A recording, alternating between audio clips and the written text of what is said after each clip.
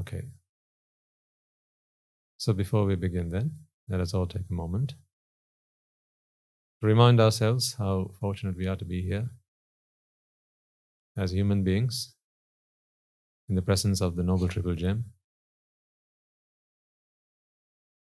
the only place where being present really matters. Anywhere else, and it's just a waste of time, as you know. And that is for no other reason than the fact that we are here to do one thing. And that one thing is what we remind ourselves, or we will remind ourselves in just a moment. This is a pledge that we take, an oath that we take for our salvation, our liberation. Just as much as it is a homage to the perfect one, the most magnificent one, the unvanquished and the undefeated one. These are virtues that he instilled within himself and he bestowed upon us. He gave us the path to achieve these very virtues and qualities that he himself achieved, such that in taking homage, we ourselves can become unvanquished ones, undefeated ones, liberated ones. Let us take a moment to pay homage to the Supreme Buddha. Namo tassa bhagavato arahato samma sambuddhassa. Namo tassa bhagavato arahato samma sambuddhassa. Namo tassa bhagavato arahato samma sambuddhassa. I've noticed I get this cough on a Saturday. So I can't say it's not you, it's me. But I've figured what it is. It's the dryness in the air once you switch on the air conditioning. That's how I always get it on a Saturday, and no other day, no other time. Which again goes to prove that in the presence of the right factors, you can't control what materializes, what manifests. It is all down to cause and effect. I don't want to be coughing in front of you, because I know every time I do that, they have to edit it out of the sermon that goes online. It's another task that they have to do, but I can't help it. So we are all simply the results of the environment, the causes. It is understanding that will liberate us. So we are here to do that. We are here to become one with nature. Those words sound so simple, yet the truth is, this is the hardest thing to do. We are a strange kind of species. This species that are sentient beings. We are a very strange kind of species. We are part of nature, but we struggle to be one with it. We are part of nature, aren't we? It was nature that brought us into being. But there's something about us that makes us feel that we are very different from nature. We feel that we are supreme, don't we? When we study animals, or biology, science, whatever, they teach us that human beings are the most supreme among all beings. There is some truth in that if you take it the right way, but I think what they mean is we are all very different. We feel very special. We feel very unique. And as much as from some perspectives that could be a blessing, in many others it is actually a curse. This feeling that we are supreme, we are very special, we are above and beyond all other beings. We keep on fostering that, we keep on nourishing that. And although we feel that we are an advanced species, we are above all, some of the things we do, it begs the question, are we really all that special? Today I want to talk about some things like that. And I think today will be quite interesting for our young listeners as well. Because I want to talk about something that affects us all. Young, old, elderly, male, female, boys and girls, men and women, all of us. If you're a human being, then this affects you. This affects you in good ways, it affects you in bad ways. But its effects are there nonetheless. And the moment I spell it out to you, you won't be able to stop yourself from thinking of some of these that you would want to instill and incorporate into your lives, and others that you would want to try and get out of. Any guesses? They're called habits.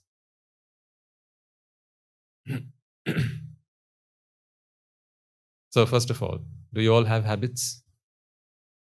Do you? Habits? As I said, there are good ones and there are bad ones. I don't think there's any human being who hasn't picked up a habit somewhere along the way, because after all, we are creatures of habit. Where we end up in life, folks, truly is determined by the habits that we pick up along the way. That is so true. I used to read about these habits and how habit engineering, how habits come into being, how habits can be. They say habits cannot be broken, they can only be replaced. And there is truth in that. But there were all sorts of gimmicks, all sorts of fancy methods and techniques that I used to learn in these books: personal effectiveness, personal development, leadership, and so on. Seminars, talks, TED Talks, you name it. They talked a lot about these habits because really, your habits have a huge influence on where you end up in life. Let's take a really simple example. You know the old saying, a Mars bar a day keeps the doctor away, right? No? Does it not say that?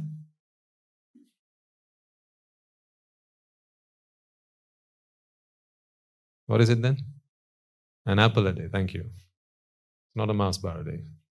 So in case you took that down, strike it out. It's not a Mars bar a day. I know you guys are like, Ammi. So Amin Wahanse said it's a Mars bar a day. Everyone heard that? An apple a day keeps the doctor away? Yeah, so that's a habit. So what they're saying there, what is meant by that is, if you have good eating habits, then generally you'll end up a healthy person. If you take a walk around the block after a meal, that's a good habit to get into, isn't it? What are some of the other good habits that you might have?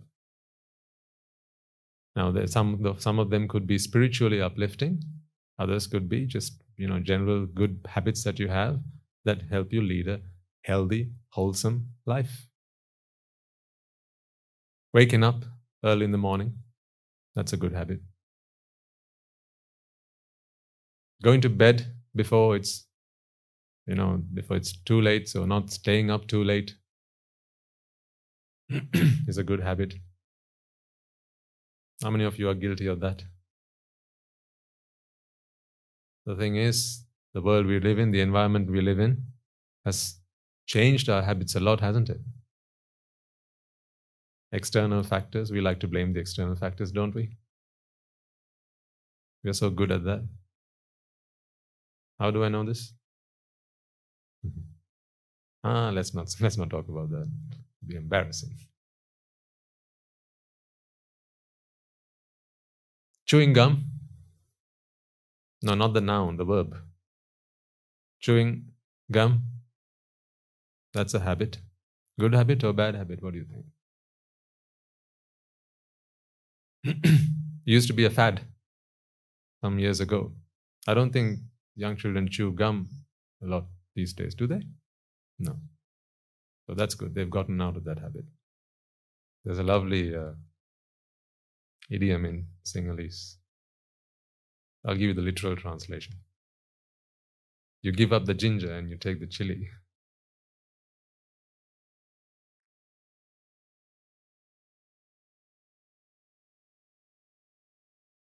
So smoking is a habit. Now I'm talking about habits. I want you to start thinking about what sort of habits you might have. Good habits, bad habits. Now, before we go any further, you might wonder, what is the relevance of all of this to our Nibbana? I thought we are here to Namo Tassa Bhagavato Arahato Samma Sambuddhassa. What's all this about habits? Little do you realize, perhaps, that it is all about habits. We talk about consistency. Guru Thero is always going on about that. You may have heard in his sermons. Because consistency helps to build habits. That's what it does. Once something becomes a habit, you can let the habit take over. That's the beauty of habits, folks. I'm about to teach you something that will really empower your lives.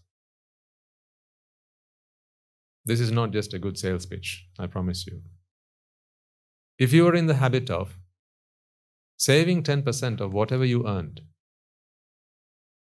like it is said in the books, The Richest Man in Babylon, if anyone of you have read that, usually one of the very first books we read, personal effectiveness, productivity, and self-development, and so on.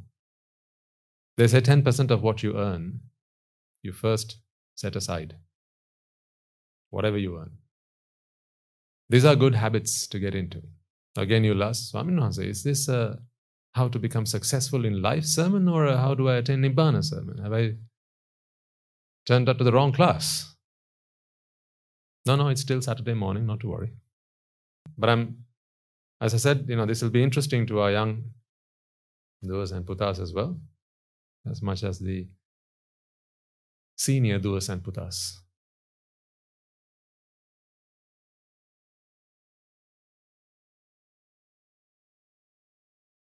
So good habits and bad habits. This can remind some people of some habits.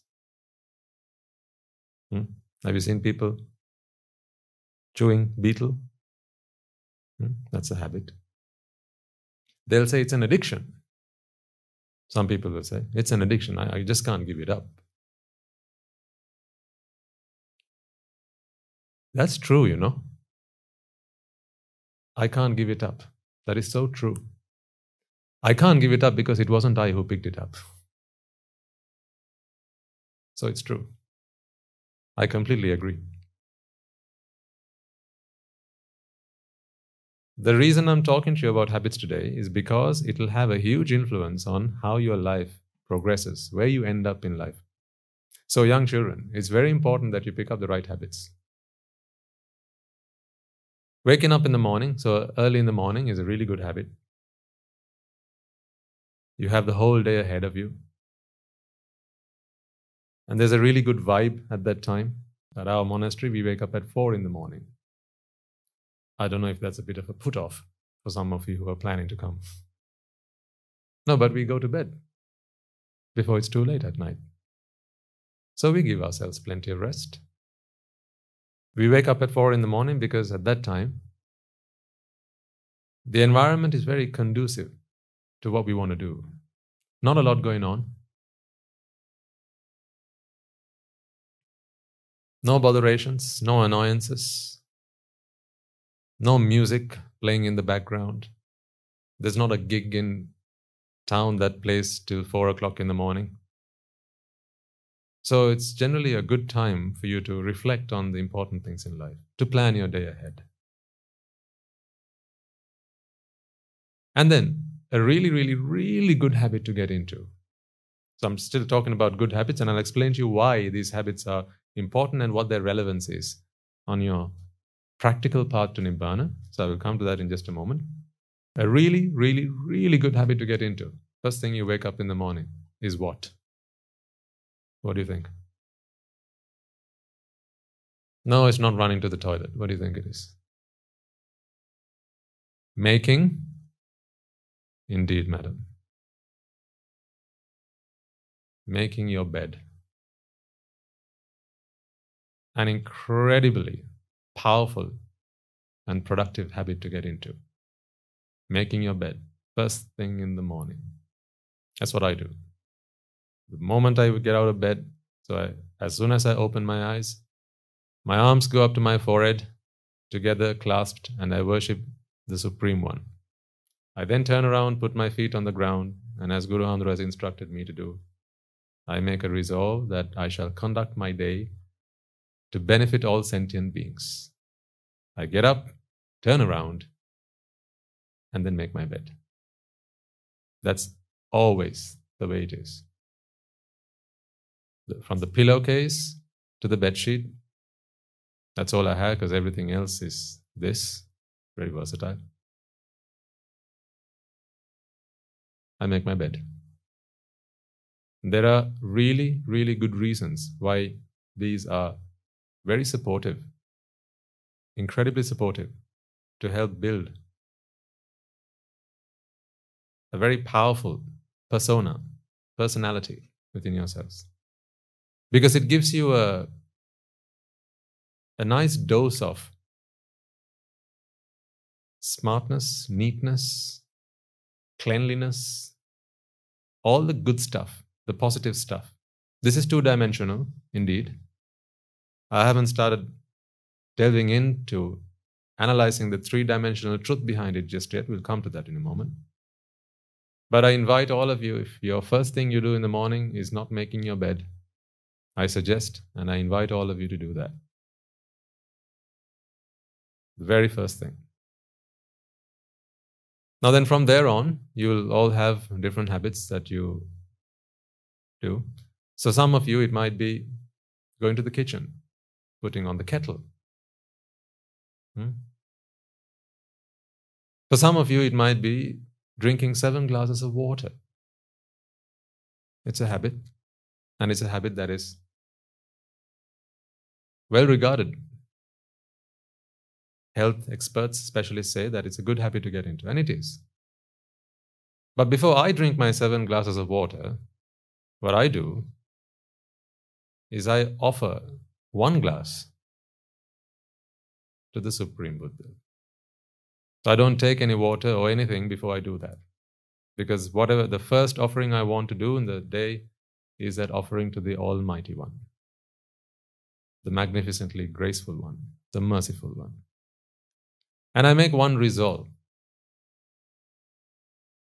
As the water in this glass is so cool and clear,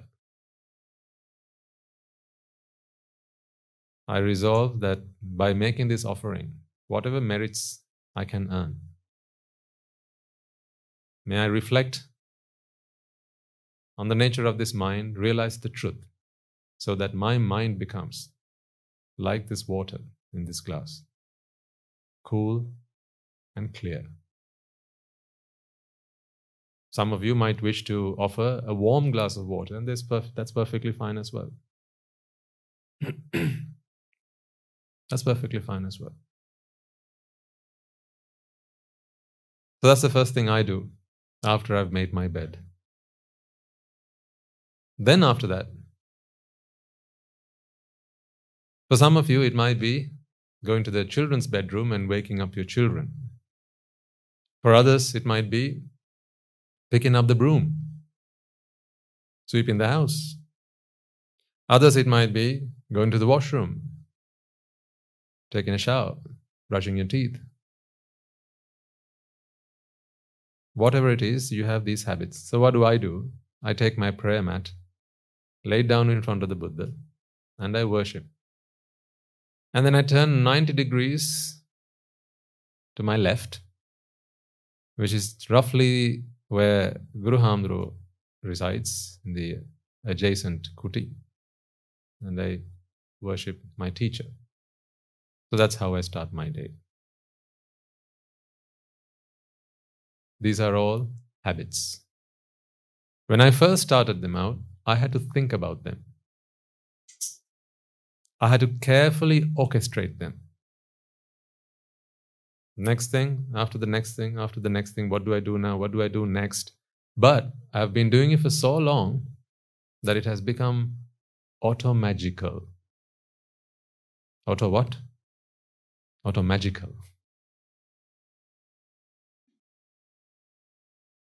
It has become auto-magical now. Auto because I don't even have to think about it. Magical because magical things have started to happen in my life as a result of that. How you start your day is very, very important, folks. Whether you look at it from a worldly perspective or the perspective of leading a spiritual life. And then generally at the monastery, we have our morning that starts at 4 o'clock, where we all get together, offer the Buddha Puja, observe precepts, the high ordained monks make their confessions.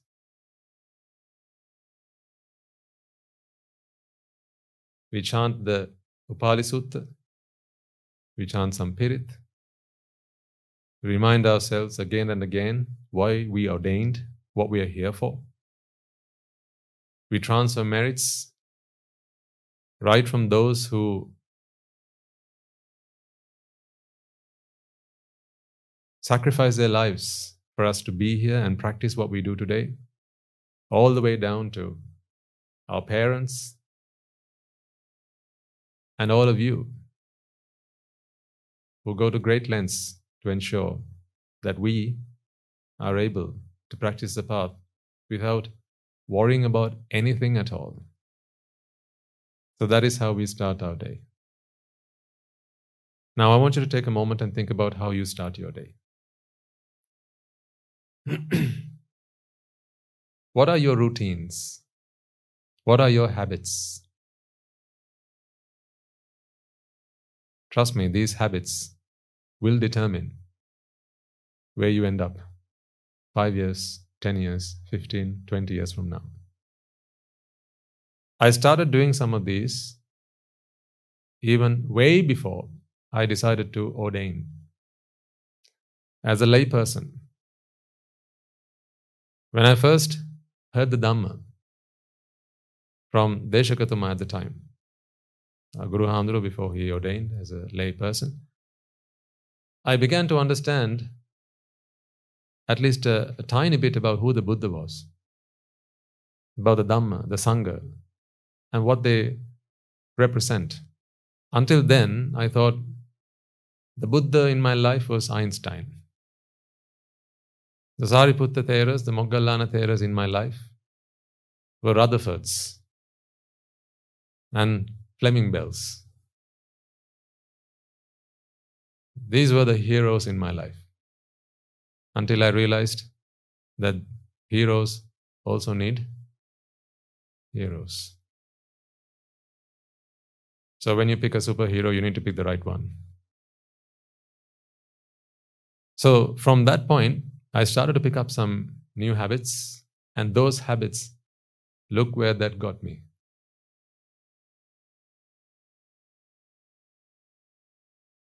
Doesn't look like it's done a lot of wrong to me, does it? No.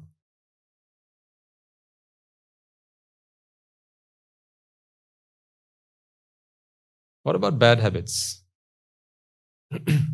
I'll name a few, okay, to save you the embarrassment. And you can mentally give yourself a mark, whether you've got this or you haven't got this, right? Let's think of a few. How do I know about these? Okay. You know, there's that amazing invention. Every alarm, well, most alarm clocks have it. It's an incredible invention. It's the most amazing thing next to sliced bread. Do you know what it is? Ah, yes. You know it. It's called the snooze button. It's a fantastic invention, isn't it? Whoever came up with that idea? Don't you just love them?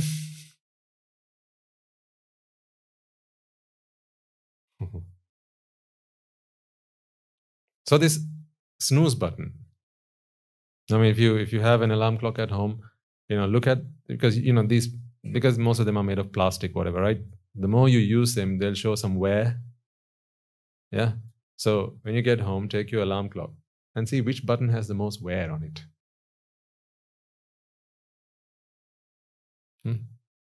That button's the snooze button. So in case, the writing, the inscription has worn off and you're not able to find which one it is, it's the one that has the most wear on it. That's the snooze button. Because without fail, that button got a lot of use.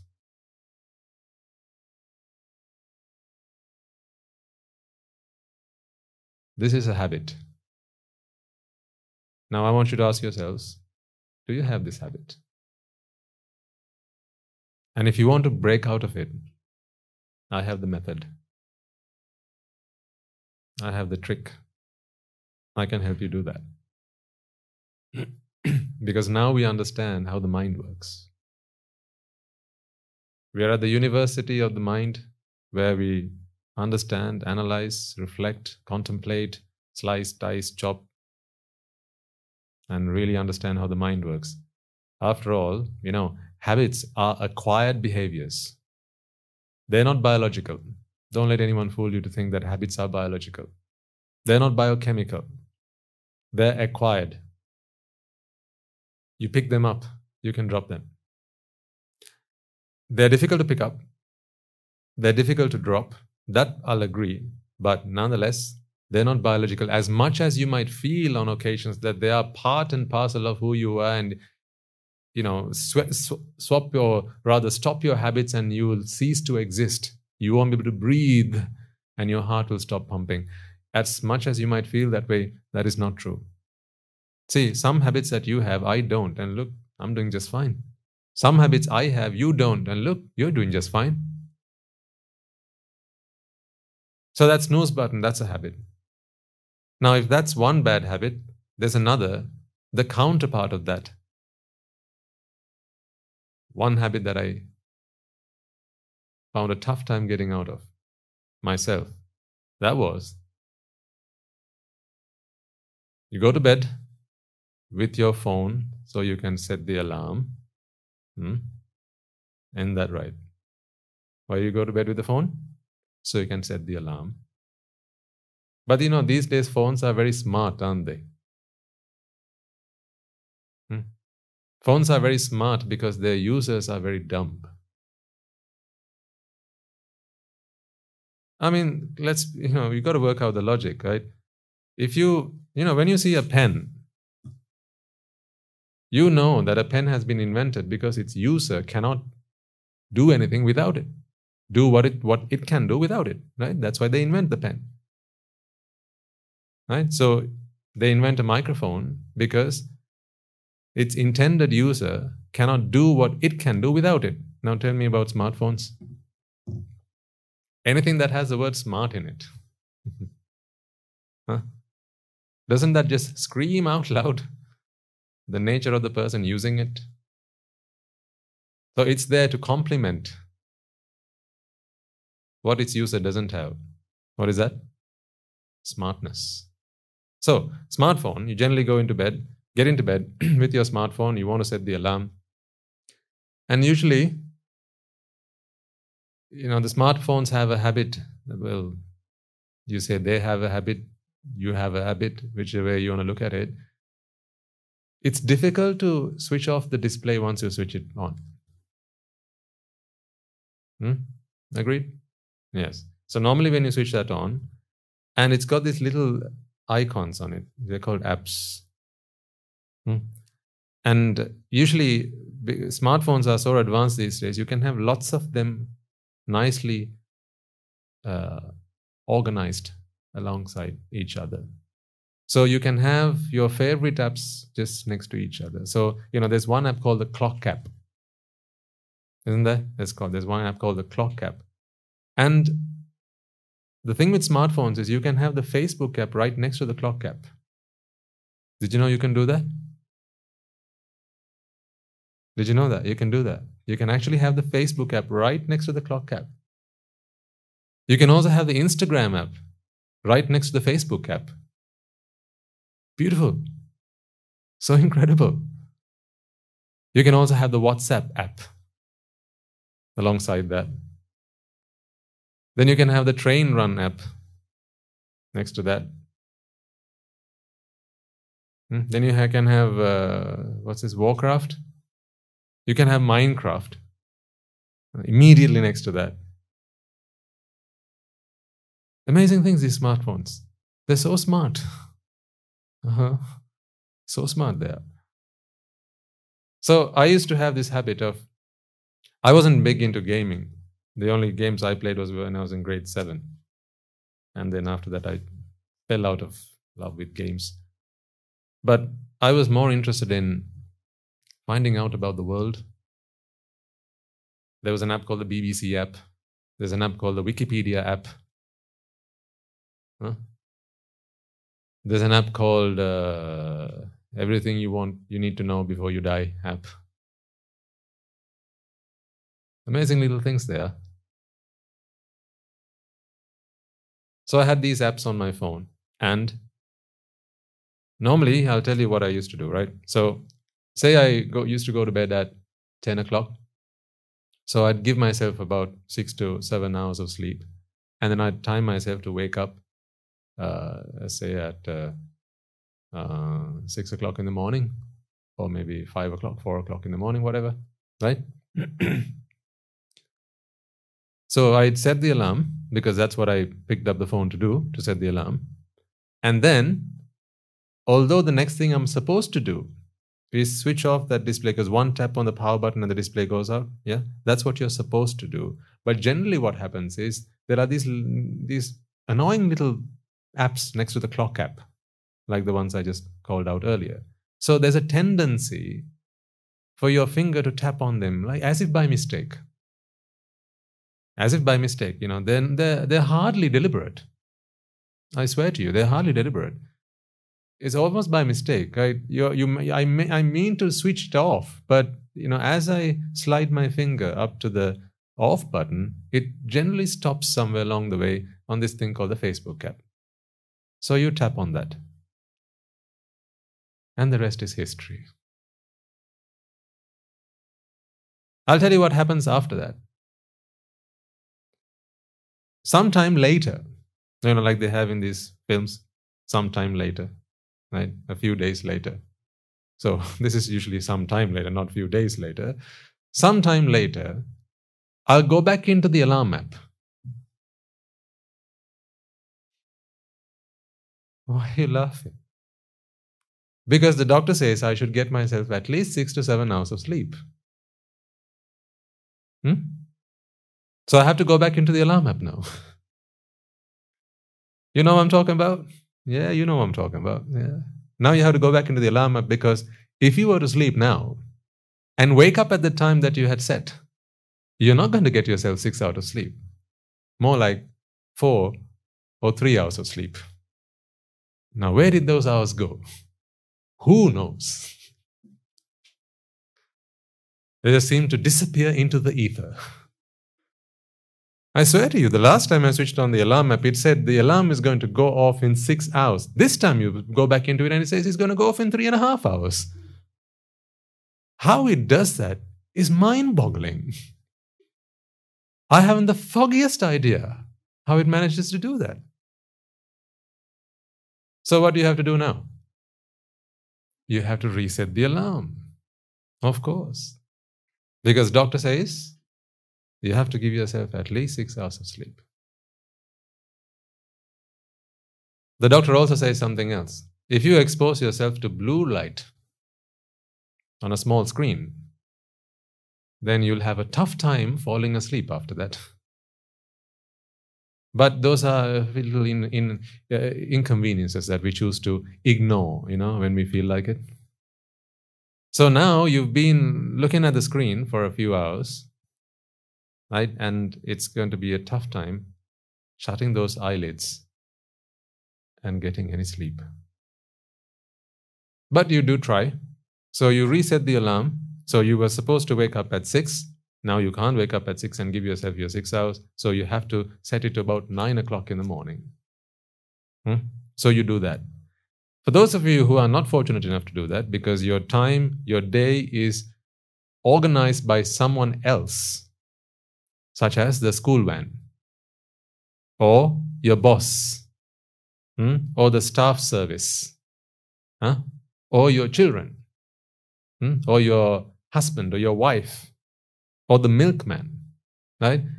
Those of you whose day, the beginning of whose days are organized by other people, you can't shift that wake-up time. Therefore, what happens? You can only now give yourself a few hours of sleep, and you wake up in the morning with a what headache? A what headache? It's called a splitting headache.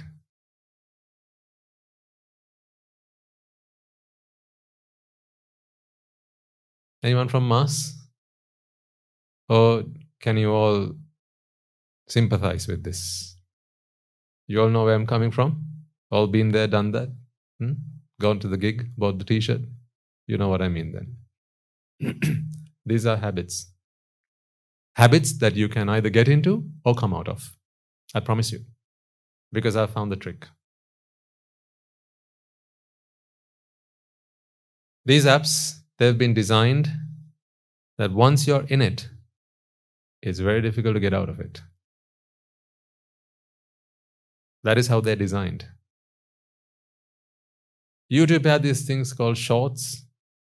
Recent invention, right? Shorts, yeah. YouTube shorts. And if you've ever used them, generally, all you need is one swipe. And you don't, half a swipe is enough. Actually, in fact, a third of a swipe is enough. Even if you tap on it by mistake, it will quickly go on to the next one. And they've been so elaborately, so deliberately designed that they've studied how much your attention span is. Generally less than a minute nowadays. Right? And in very short clips, they'll keep you glued to the app, so there's no getting out of it. Is that bad? No, that's not for us to decide whether it's good or bad. Nothing in this world is good or bad. Intention is the only determiner of whether something is good or bad. No other. And the same goes for Facebook. I don't find myself on there anymore, but I remember from when I used to use it. Facebook, you know, there's this thing called the wall, yeah? The wall that never ends. It's not a wall, it's like a waterfall.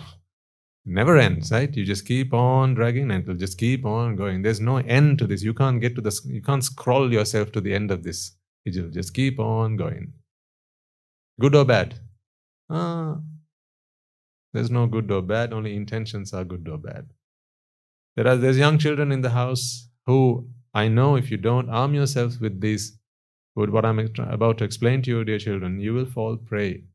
And before you know it, many hours, days, and weeks of your life will just pass you by. Will just pass you by. If you don't know what I'm talking about, speak to the adults. Speak to your elders. Perhaps your elders didn't have all this because in their formative years, it wasn't so freely available. But now it has all proliferated. It's there, here, there, and everywhere. And keeping on top of it is simply next to impossible. Now, there will be already habits that you have gotten yourselves into. These are just but a few. There are some other habits, such as shaking your legs. Yes. We call it wagging your tail at the monastery. You should come soon, you'll find out. Whenever I see someone shaking their legs, I say, stop wagging your tail. Who's got a tail? Who have you seen wagging tails? Human beings? No. So that's a very endearing insult. These are habits. Sometimes we don't even know we're doing it.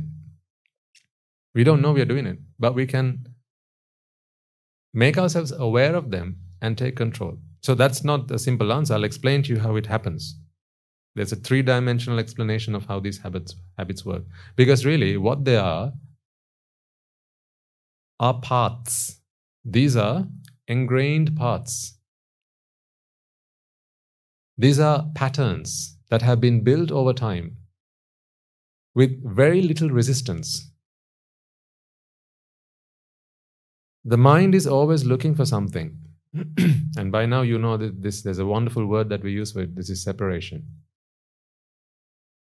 Some of the habits that we pick up, in fact all of them, it feeds our need for separation. Let me give a very simple example while we're on the point. Shaking your legs. You can't tell me you do it for exercise. I don't buy that. It's a habit I used to have. So I can speak first-hand experience. It didn't give me any exercise. Didn't save me from having to go to the gym. I still had to. So that's not for exercise. Some will say it's because I find it uncomfortable sitting here. The seat is uncomfortable. So therefore, wagging my tail or rather shaking my legs makes it just that little bit more comfortable. No. If you think about it biologically, some might say it helps with the blood circulation. Come on. Chup karo. Enough of that already. I started Hindi. Spanish next. Have you picked up a language yet? Good. So, right, back to wagging your tail. No, sorry, what? Shaking your legs. What does it offer you? It offers you packets, tiny packets of sensations. Not one constant stream, because that would be too boring. What would be even better would be tiny packets of sensation. Because you go 1 and then go 2. Then go 1 and 2. And 1 and 2. Right? And after you pick up the pace, 1, 2, 1, 2, 1, 2. Huh? What do you have now? Tiny packets of separation. That's usually something we do when we are bored. Some other things we do when we are bored.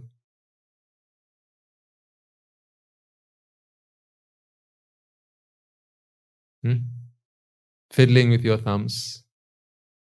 Or cracking your knuckles.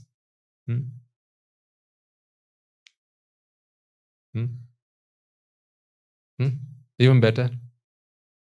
Typewriter.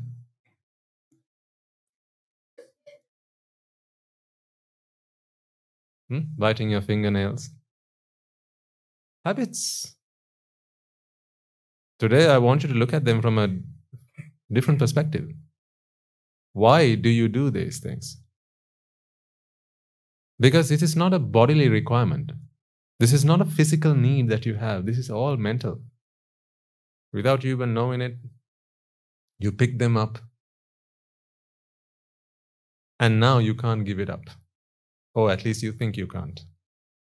The truth is you can, once you work out what's really going on under the bonnet.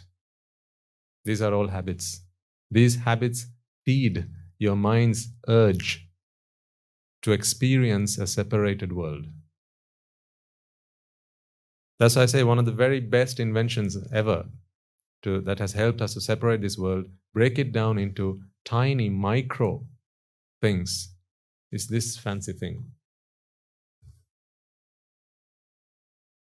What does it let you do? Divide the indivisible. Time is simply an illusion. Look at how far we've come. We've not only created an illusion, we have even managed to split it up into days, hours, minutes, seconds, microseconds, and so on. Because what does that clock allow you to do? What does it help you do? Experience a separated world. That's why when you get bored, where do you normally look? At the palm of your hand. Where do you normally look when you're bored?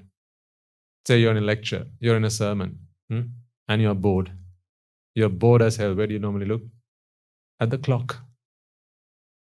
Because the clock gives you an indication that it's okay, it's all right, there's separation, don't you worry. That's what the clock lets you do. It helps you to separate time. Because when you first look at it, it said 6:35. You looked at it 5 minutes later, or actually what felt like 10 years later, and it's 6:36. Been there? Yeah. 1 minute gone. And you ask, why is time so slow? I want more separation. Give me more separation. That's what the mind's looking for. But anyhow, back to the topic of habits. There are some other habits, like digging for gold. Huh? You know what I'm talking about? Where do people normally dig for gold? There's a special orifice about your face, in and around your face. People usually go there looking for gold. Sometimes you hit jackpot. Sometimes you come back empty-handed. Pardon the pun. Habits.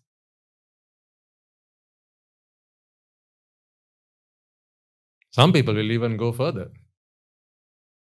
Right? On a really good day, you might even want to feel like, in case you're curious, I wonder what that tastes like. Don't you love? People do this sort of thing. I've lived long enough to see people do this sort of thing. These are all habits. Smoking is a habit. Any of you here who are smokers and you feel, or you know someone who's a smoker, right? Or maybe a drinker, someone who drinks. These are habits. Okay, I'll give it that the body has a way of adjusting to it, and it becomes part of your biochemistry, and you need the nicotine fix, you need the alcohol just to, keep your spirits high, whatever. But there is a mental element to it, a really strong, significantly proportionate one. There is a strong mental element to it, and that part you can break. If you start with that, the remainder will work. Because remember, there was a point in life where you went without any of these things. So it's fair to say your body doesn't need it. And there are those who are rehabilitated, and they're doing just fine. We have among our ranks those who used to do drugs, and they're just fine. We have among us those who used to drink like fish, and now they're just fine. So, they're fine. They thought it was going to be almost impossible to give them up, but today, they're doing just fine.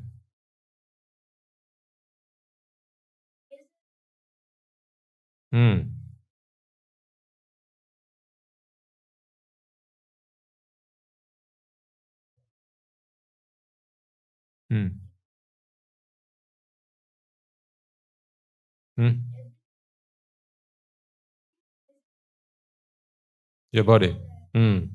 I've heard of them, yes. In fact, I'm glad you mentioned that, because the other day I found myself on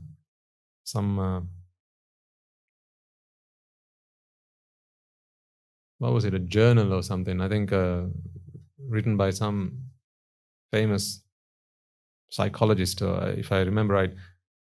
I was just interested how people deal with this problem of habits, and or rather, the seek for pleasure, and how they can break out of it in case they feel that it's not righteous, and they feel that it's a bad habit, or it's something bad, it's terrible, they want to break out of it. And I'm glad you mentioned it, because that was down as one of the best methods of breaking these bad habits. Have a taser, and either you tase yourself so it's a form of you punish yourself, Or if it's intelligent enough, it picks up when you have actually done it, and then it does the tasing for you on your behalf. But, again, this is a physical punishment. So you're trying to replace a bad habit with pain. That's how people train animals, isn't it? How did you teach your dog it's a bad thing to come and do his poo-poo in the middle of your living room? You didn't take it and sit it down and give it a good lesson, did you? Right? Tommy, listen to me. It's not going to work out like this. You didn't do that. Right? I've seen what some people do is it will take the dog by the neck, right, and go and force its head onto the deposit, right, and say, if you do this again, you're going to have to be like this for an hour, right? So you better learn that this is not acceptable. We do not do this in the middle of the living room.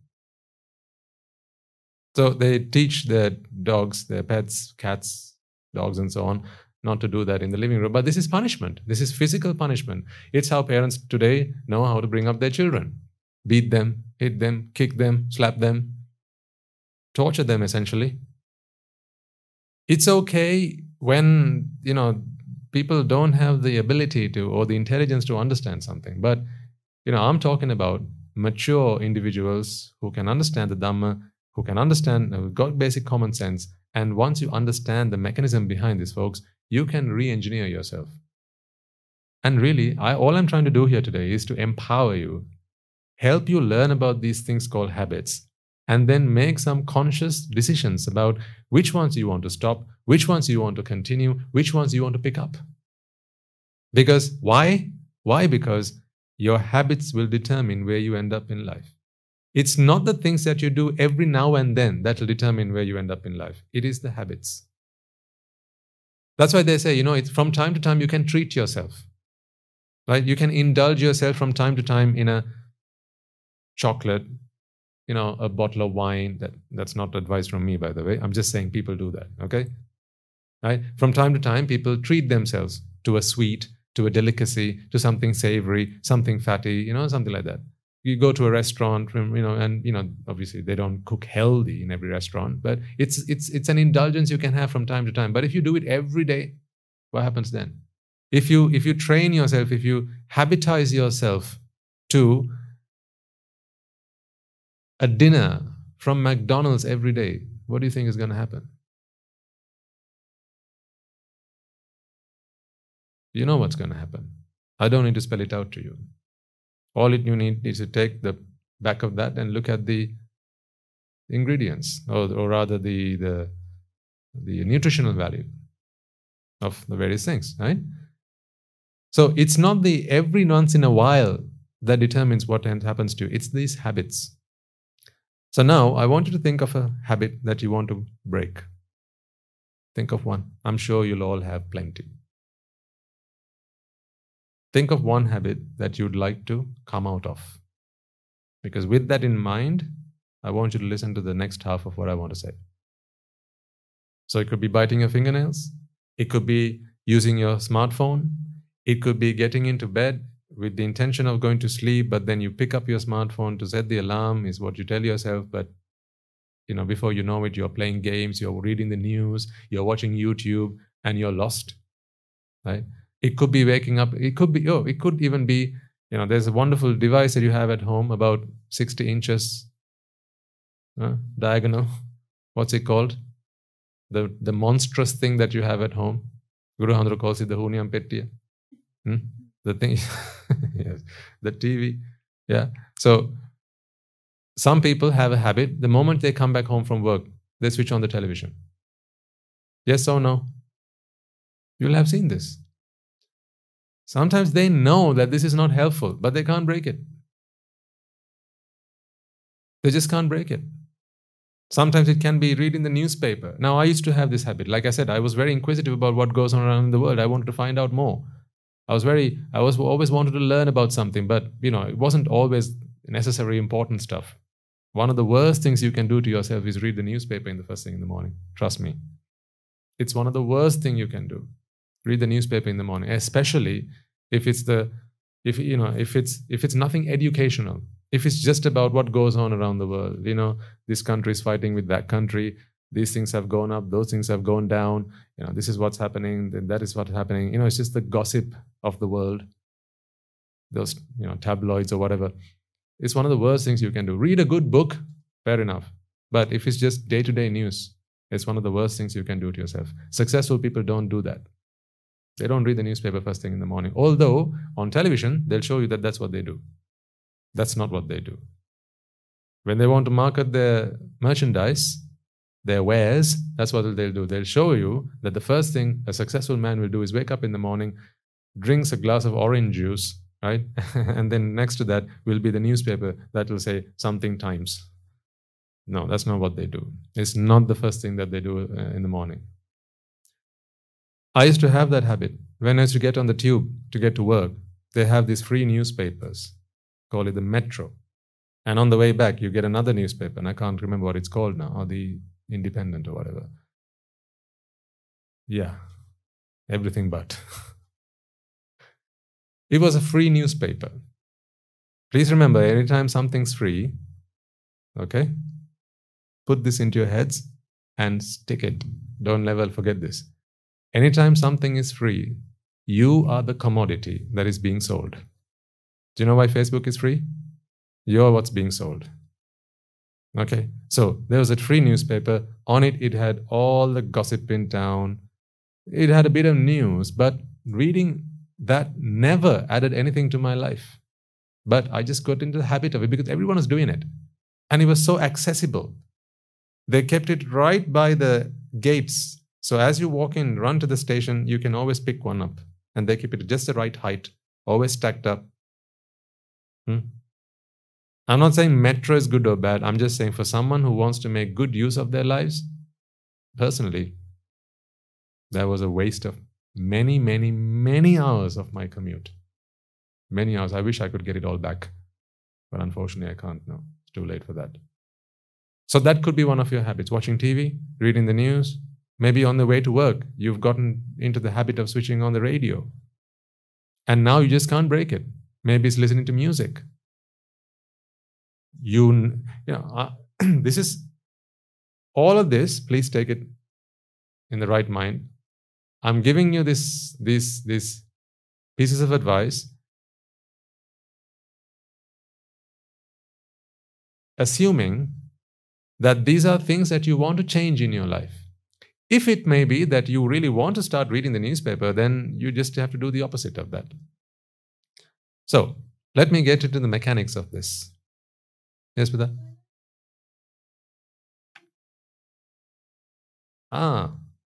What's the intention?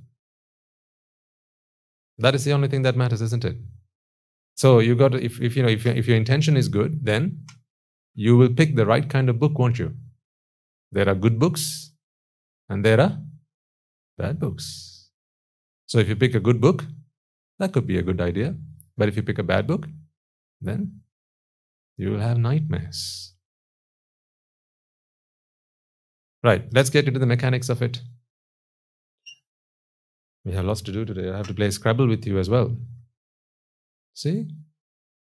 I came prepared for a game or two. Right, before we do that, let's work through the mechanics of these habits. Now, I said right at the beginning, when people say, I can't drop this habit, that is spot on. I can't drop this habit. Spot on. Why? Exactly. If it wasn't you who picked it up, then how can you drop it? See, I've got this in my hand. Can you drop it, Putta? No, because it's not you who's got it in your hand. I have, right? So I didn't pick up habits. Let's get it straight. And it is not for me to drop habits. But there are things called habits. Yes, well, this is how it works. We know that the way the mind works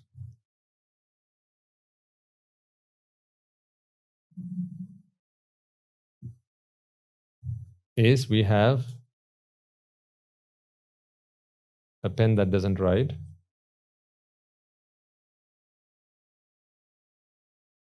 Try the other one.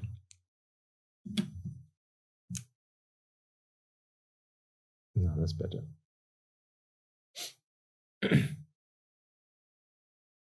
This is your pool of vipaka. Okay? Now bear with me while I go through the whole story. Then you can ask your questions.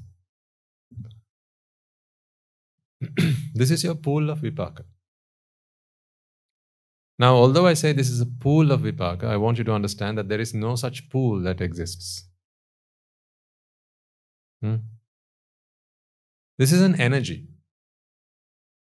So, we know that vipaka are of three types. Let's take one example. There's sight. And for sight to happen, for the sight to come into contact, or let's say there's a rupa. Okay, so that's the object. Comes into contact with eye. Okay, and together they give you sight. Okay, so this is where the chitta is born. Eye consciousness or sight consciousness, however you want to call it. All of these three things are vipaka. Meaning, this is an energy that brings this about. This is plentiful.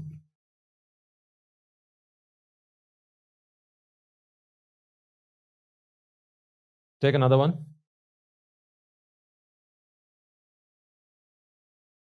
Sound and hearing.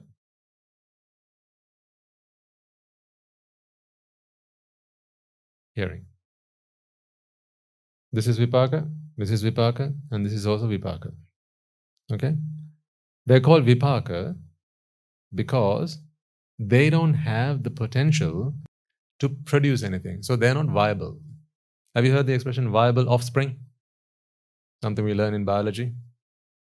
Viable offspring is when two animals mate. Okay? If the offspring can also then produce, then that's a viable offspring. So a classic example is donkeys and what are them?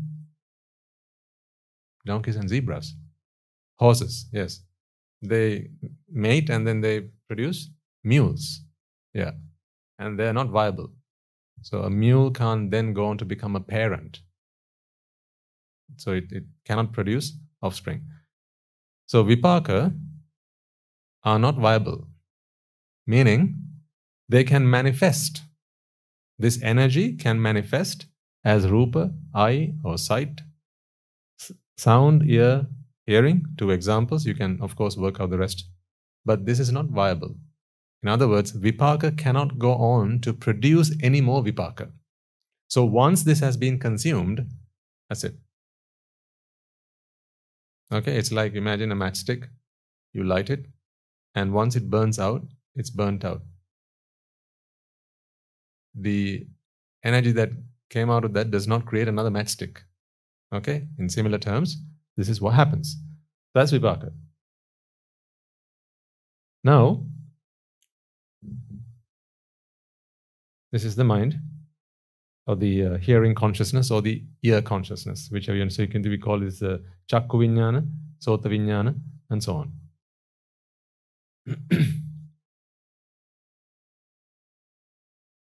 This is what happens inside this mass, this body mass that you are.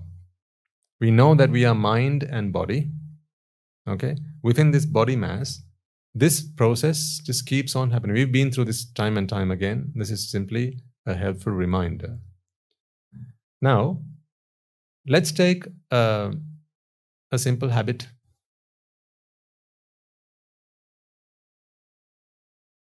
This mind, or this chitta rather, arises in the crucible that is the mind. So remember, the chitta arises in a base. Let's call it the base. So I'm gonna draw a container like this. Okay, this is the base. And I'm going to call it the mind base. Okay, I'm going to call this the mind base. This vipaka hits the mind base, okay, or say rupa and I hits the mind base, and out of that, this consciousness is born. So these two come into contact, okay, at the mind base, and this consciousness is born. If this is clean, untainted, what is clean and untainted? The mind base. If this is clean, clear, untainted, like that glass of water that you offer in the morning to the Buddha, then this consciousness that arises, this side consciousness that is also clean, untainted, and pure, it simply serves its purpose of, what are they? Receiving, registering, recognizing, responding, and perceiving. It simply performs that function and then it passes away. Nothing else to do. But if this mind base is not clean, if it's not pure, if it's tainted, or rather if it's defiled, what we call keles, defilements. If it's defiled, now what happens is, the consciousness that is born is also defiled because it picks up defilements from the base. It picks up defilements from the base. And then this consciousness now, this chitta that arises now, its function is not simply doing the 5-step process on this rupa, but it does something more than that, which is when we say it's not what its own business. It's not minding its own business. It's gone beyond, a step further than that. If all it did was this, then it's minding its own business. Its purpose was to process this rupa. But now, if this base is defiled, then it will go a step beyond that and start doing something that it's not supposed to do. Right. Now, how does all this help us to understand how habits form? It is always the environment that attracts vipaka. Let me give you a simple example of that. You see, you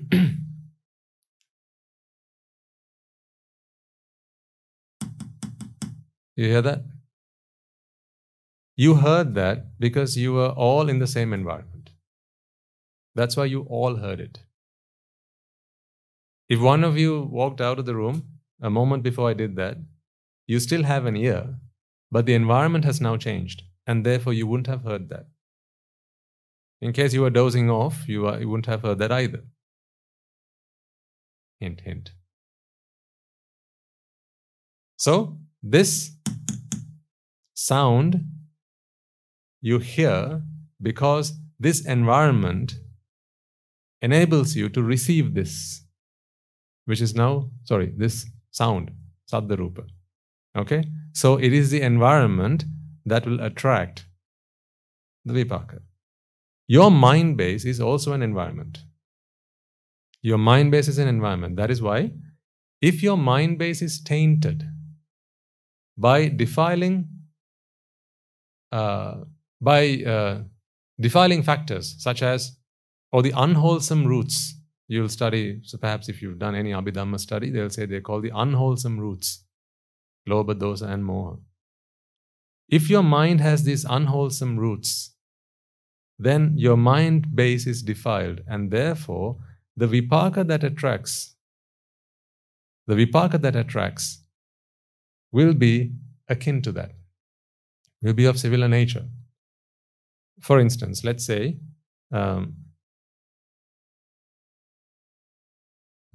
you're standing next to someone and you accidentally step on their toes. If that person is an arahant, Do you think they would ever retaliate? Hit you back or step on your toes? No, they wouldn't do that. Stepping on your toes or you stepping on their toes are both vipaka. That is not the karma part. That is both, they are all vipaka. Because, again, it's physical sensation, body, right? Those two come into contact and the mind is born as a result of that. So this contact, touch, this physical touch is all vipaka. Just as much as hearing is vipaka, seeing is vipaka, tasting and smelling is vipaka, and then physical touch is also vipaka. So if you were to step on someone's toes, that is a vipaka. If they then turn back and step on your toes, that is also vipaka. But for that vipaka to be drawn to their mind, now I'm going to draw the two people I'm talking about here. This is you. This is the other person. Okay, this is you. This is the other person. You just stepped on their toes. Now, for them to inflict a similar vipaka on you, let's say you did it by mistake. It was not deliberate. It was simply vipaka. That's why you'll turn around and say, oh, I'm so sorry. I didn't even see you there. I'm so sorry. It was unintentional. Yeah, that's what you'd say, right? It was unintentional. Didn't think about it. I'm so sorry. But they could intentionally deliver that vipaka to you, couldn't they? But it would only happen, it wouldn't happen if they were an arahant. So why would they do it if they're not an arahant, if they're not someone who practices loving kindness, if they're not someone who practices compassion, if they're someone who gets angry? Remember how your dog knows that you had a bad day at work? Yeah. So if this person gets angry, now they can become a magnet for a certain kind of vipaka. This person's body, so this is your body was a magnet for this person's body, for this person to experience that physical pain when you stepped on their toes. That was your body because you didn't think about doing it. But this person could retaliate, do the same thing back to you if their mind base is defiled with aversion, delusion, and desire. So if they are someone who gets angry at something like that, now what's going to happen is vipaka that was always yours. It was not meant to, if you didn't have that vipaka, it's not going to come back to you. But if that vipaka is somehow connected to you, now what this person's mind base can do is deliver that vipaka onto your foot, or maybe give you a slap, or give you a knock, whatever. So this is how you know, say children at school, right? Say you get into fights, if you've ever gotten into fights, right? When the teacher comes, you'll say, he hit me, so I hit him. Now the teacher has to establish who was at fault, right? So they'll ask, why did you hit? I hit him because I hit him back. He hit me, so I hit him. But what you're really saying is, my mind base is defiled.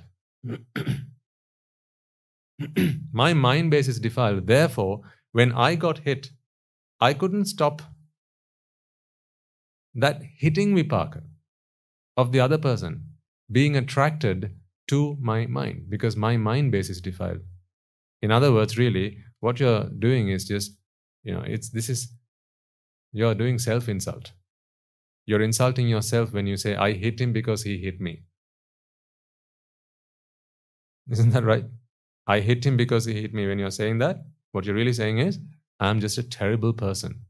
I'm such a terrible person that person, maybe sometimes his arm hit you by mistake. That guy was just playing around, right? He was just, doing a turn or something, and then his arm hit you by mistake. I've been there.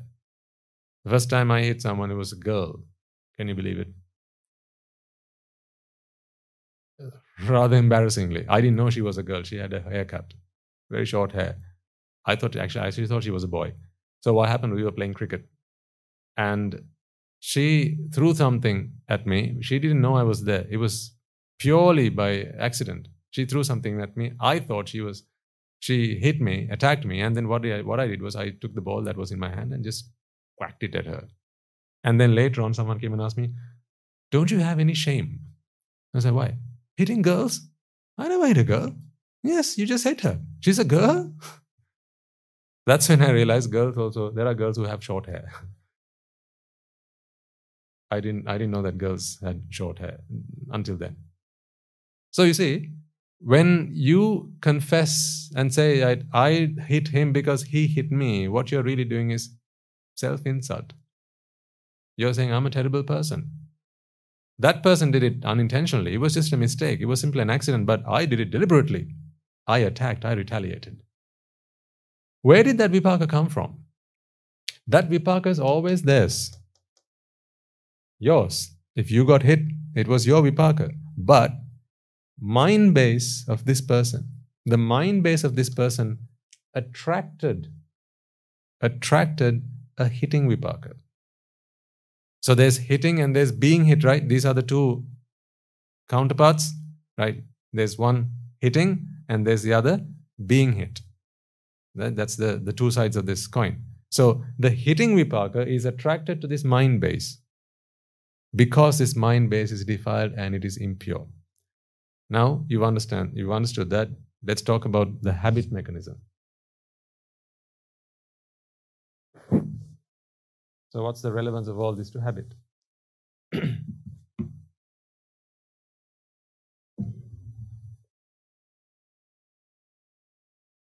Draw the vipaka again.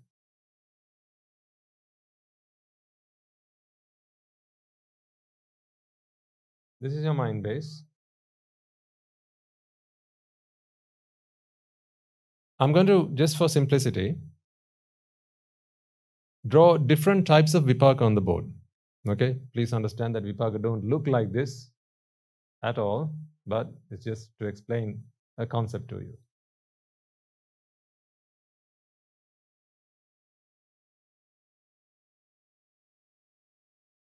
These are three types of vipaka. Okay? Now let's look at the mind base.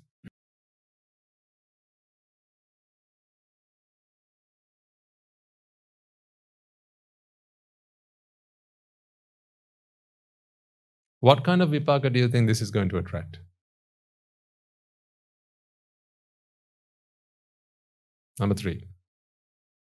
See, environment and vipaka. Now I've just explained to you how the environment attracts vipaka in the previous explanation. Okay? This is the mind base. This is the vipaka. If we change the environment, now number 1. Change the environment again. 2. So depending on the environment, different vipaka will attract. What that means is, if there's a certain kind of vipaka that you don't want, here's the interesting part. If there's a certain kind of vipaka that you don't fancy, you can change the mind base.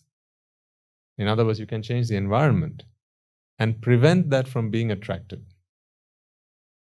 Now, let's imagine this is a habit. Okay, so these are habits.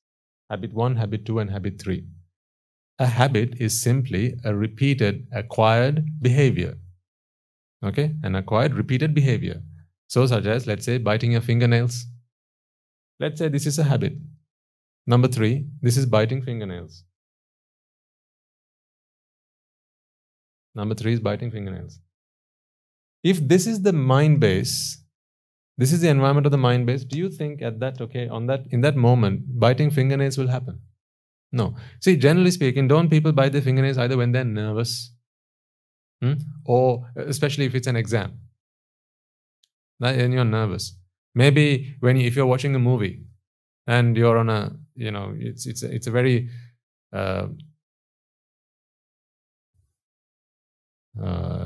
it's a high what do you call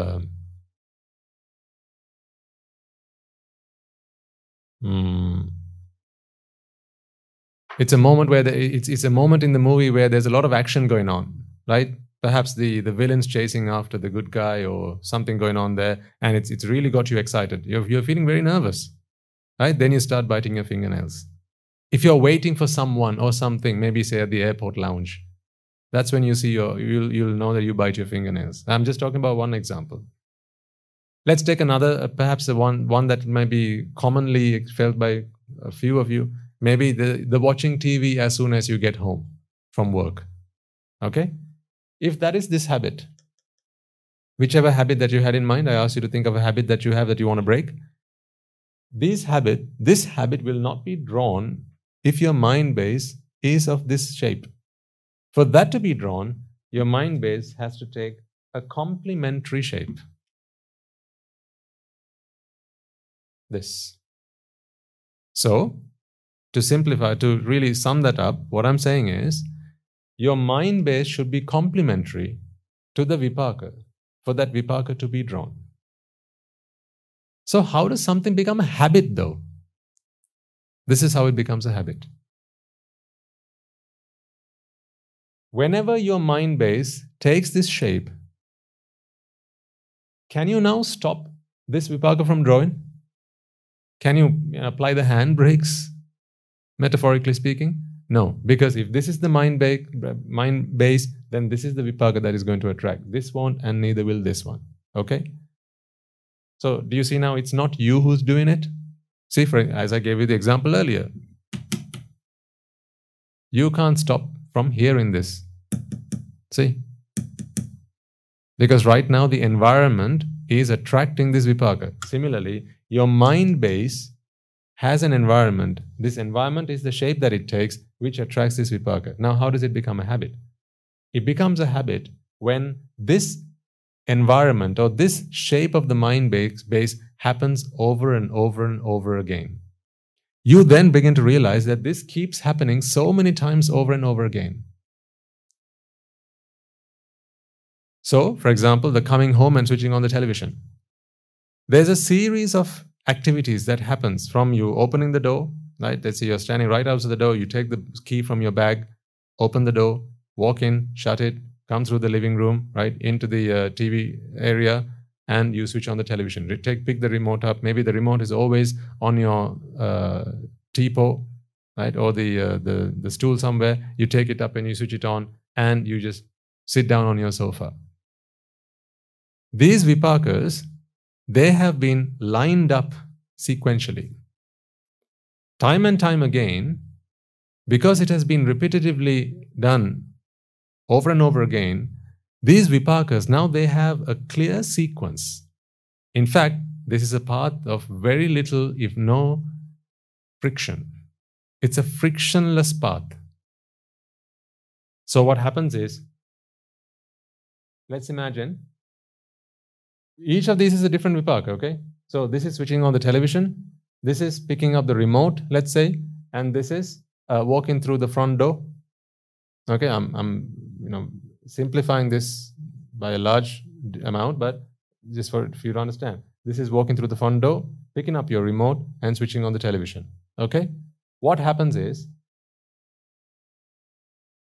your mind base first starts with this. The moment this happens, now this vipaka drops in here. Immediately afterwards, the remote is also quite close to you. So next what happens is, your mind base shifts to this one. Now this one drops. Immediately afterwards, your mind base shifts to this. And now this one drops. This sequence has been done so many times over that it has now become what we call a habit.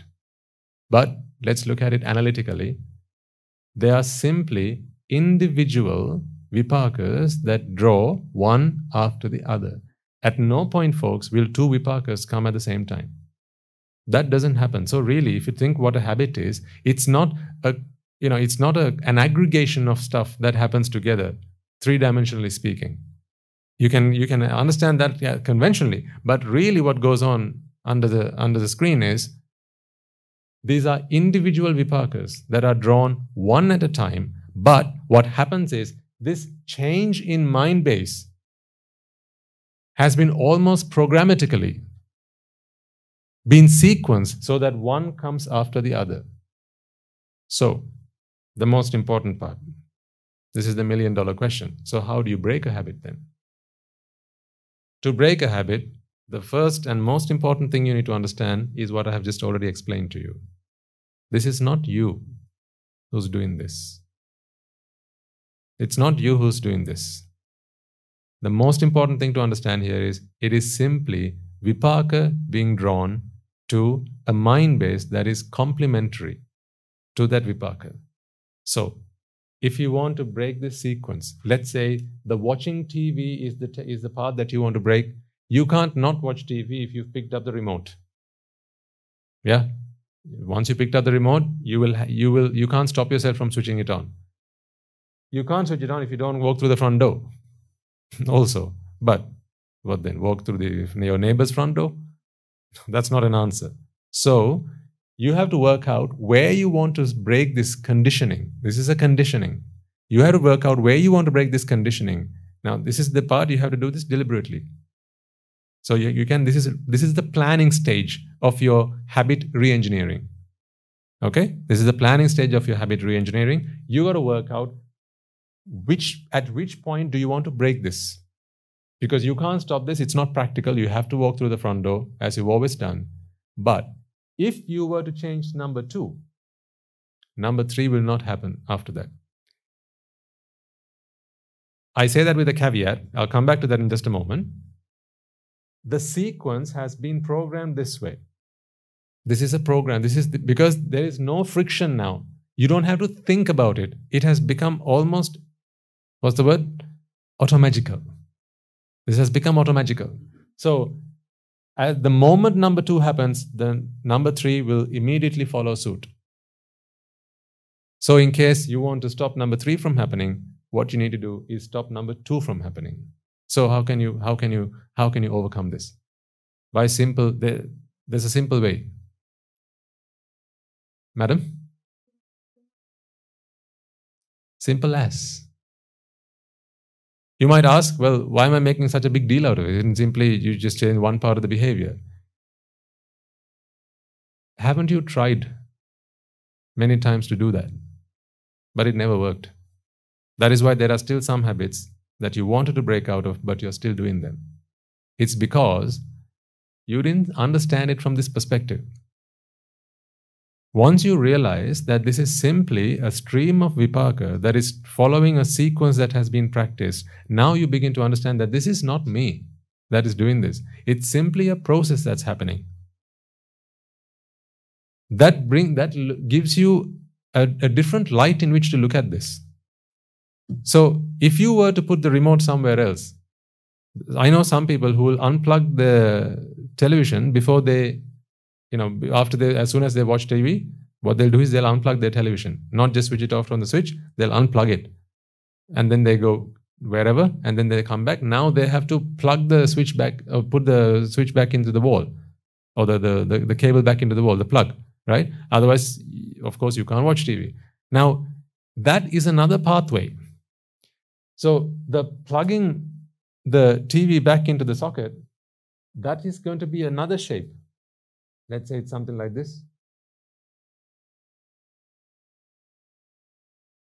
This vipaka, you have to draw by changing this mind base to take that complementary shape. But it's not a sequence that has already been done. These parts, ladies and gentlemen, once you start doing them, they become like highways. The more you keep drawing the same path, it becomes like a highway. All obstacles, because the first time you try and do something, it's very difficult, right? If you can remember the first time you went and asked someone out rather, right? It was very difficult to do it the first time. But after a while, you keep doing it a few times, it becomes easier. That's because, it's not simply because, you become more, you become more brave or courageous, but rather, it's a path that you have practiced. Now, a really good example of this is something we'll be doing with our Siumaga students in the near future. We've got it planned for in a few weeks' time, where I mentioned this a while ago. We know that Now, children today live in a world of predators, right? So, we want to teach our young children to respond correctly in the event that they become exploited or abused, either to drugs, sex, pornography. To do that, the child has to be familiar, be accustomed to a path of vipaka. For instance, what we're planning on doing is giving you a card, your child a card. So it will have two sides. One side will be one color, the other side will be another color. Let's say green and red. Okay? So the child will have this card, we'll give the child a card, and we will practice in the Dhamma school, the child walking up to an adult or a parent in this case, and giving the card, turning the right side up. Either it's a green side or the red side. Okay, so if you are happy, you can turn the green side up. If you're not happy, something's wrong, you can turn the red side up. But if you simply give the child a card and say, if ever something happens to you, go to your parents, your mother or your father, and just give them the card, and we don't practice that, it's going to be a hurdle for the child. It's going to be an obstacle. It's going to be something that the child has not done before, because there'll not be a super highway for that. So what we will be doing here is practicing that plentiful. Every day they come in, we will practice it. They'll walk up and give us the card. Again, the following day, they'll walk up and give us the card. Again, they'll come and walk up and give us the card. Get used to doing it. We will ask them to do it at home. We'll ask our parents to make sure that their children do this at home. Right? Walk up to your mother, your father, give them the card. So what happens is, the more times you keep doing this pathway becomes a path of little to no resistance. Therefore, in the event that the child is actually abused, exploited. Now, let me finish my sentence before I jump to the next example. In the event that the child is abused, actually now he or she doesn't have to think about going home. What do I do now? Where's that card? What was my mother going to think? What's my father going to think? Is it going to be okay? Is this the right time? Should I be doing it after dinner? Should I be doing it next morning? These are all going to be obstacles on the child's path to actually achieving the desired outcome. So, to prevent doing that, we will help the child do it many times over, time and time again, so that in the event that he or she actually has to be in this situation, it becomes a path of least or minimum resistance. No friction. Therefore, it's so simple for the child to just go and give it to the father, to the mother, and let the adult, the responsible adult, know that something's not right with them, so that the parent can then work out what's wrong with them. And in the classroom, in the Dhamma school, we are going to teach the children what good is and what bad is. There are good ways in which a parent can touch you, and there are bad ways in which an adult or someone else could touch you. There's a safe touch and there's an unsafe touch. There are good things that someone can show you, and there are bad things that someone can show you. These things we don't go around showing each other. Right? If there's a part of your body that is uncovered, generally, face, nothing wrong with that. But there are parts of your body that are covered normally. So there's no reason why a child should see another person's body, especially a part of the body that is covered. So we teach this to the child. We teach this to the child, and we get them to learn, get them to understand what they need to do in the event that this happens. When we also teach the child by giving them something that is not safe. Right? A notebook, fair enough. A pencil, fair enough. But a toffee, from a stranger, that's not safe. But these things we have to teach them, so that these vipaka parts, are practiced time and time again, so that this sequence of vipaka, because you see, walking up to your parents and giving them the card, raising that alarm is a series of activities, folks. It's not just one thing the child has to do. So many things, do you know? Right from getting onto the school bus, going back home, right, and walking in through the front door, taking off their school bag, putting it on in their study, walking out of it, going to their mother who may be busy or at work, or maybe she hasn't, she's cooking in the kitchen, and then going and talking up to her, and then she's busy. What do I do at this? All of these things the child will have to think about. But all this thinking the child has to do because this path has not been traversed time and time and time again. But if we keep doing it over and over again, it becomes a path of very little resistance. So that's a sidetrack. Coming back to the point I was going to say, if you have habits, whatever those habits are, good habits, bad habits, I explained to you a habit that I have in the morning. Wake up, make my bed. This is what has happened now. There's a sequence of vipaka that have been streamlined so that there is no resistance at all. One after the other, after the other, after the other, each vipaka transforming the mind base so that it's ready to accept the next one. So what do I mean by that? Let's say this is waking up in the morning. This is hands clasped on my forehead. Okay, or let's say getting out of bed, and this is making my bed. Okay, so these are the three things. What happens is, of course, waking up in the morning, that the alarm does. Okay, so the moment the alarm goes off, now this vipaka drops. What this vipaka does is, as it leaves, in other words, as it passes away, it leaves the mind in this shape. That's what it does. It leaves the mind base in this shape. So what's the next vipaka that can draw now? Very naturally, it's number 2, right? So number 2 now comes in. And when number 2 comes in and it passes away, it leaves the mind in this shape. And now you have the third vipaka coming in, which is the making my bed.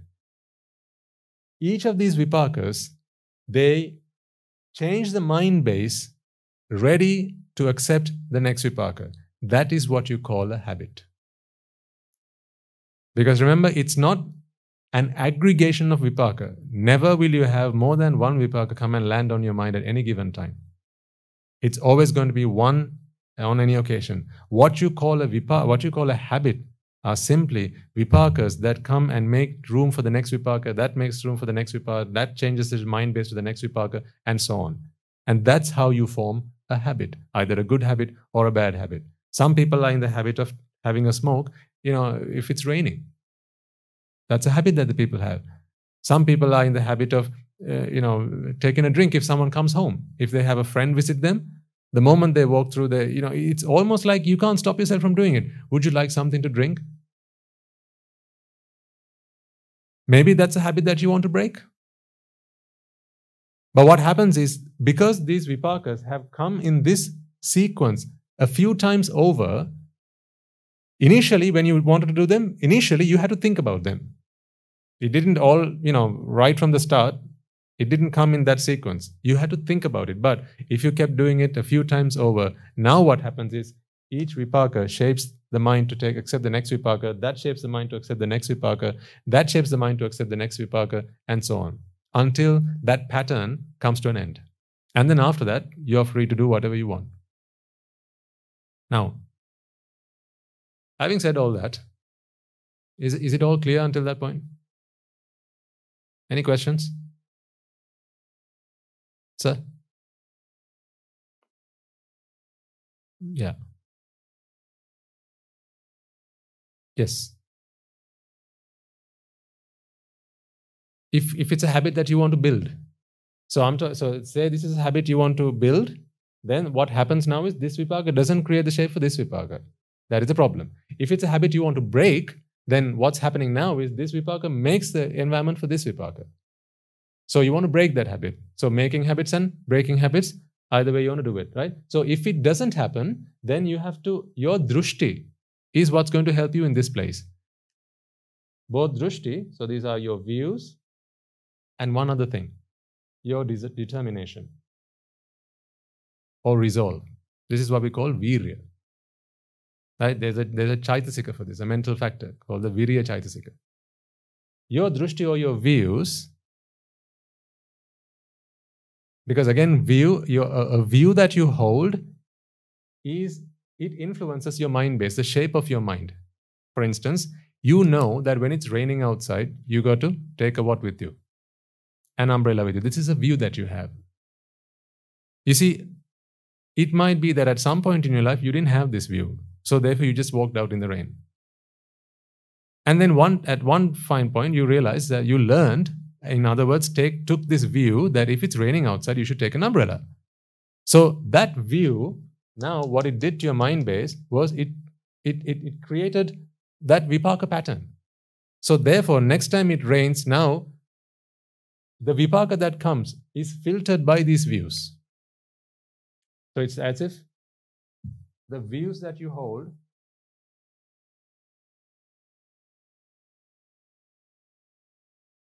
in fact,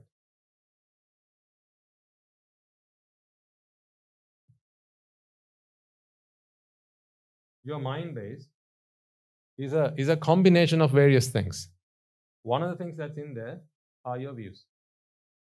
There'll be lots of other things that make up the composition of your mind base. But your views are an important part of what your mind base is. Now, here this is a very simple representation of your mind. Remember, this is not just one of these shapes. Okay? So,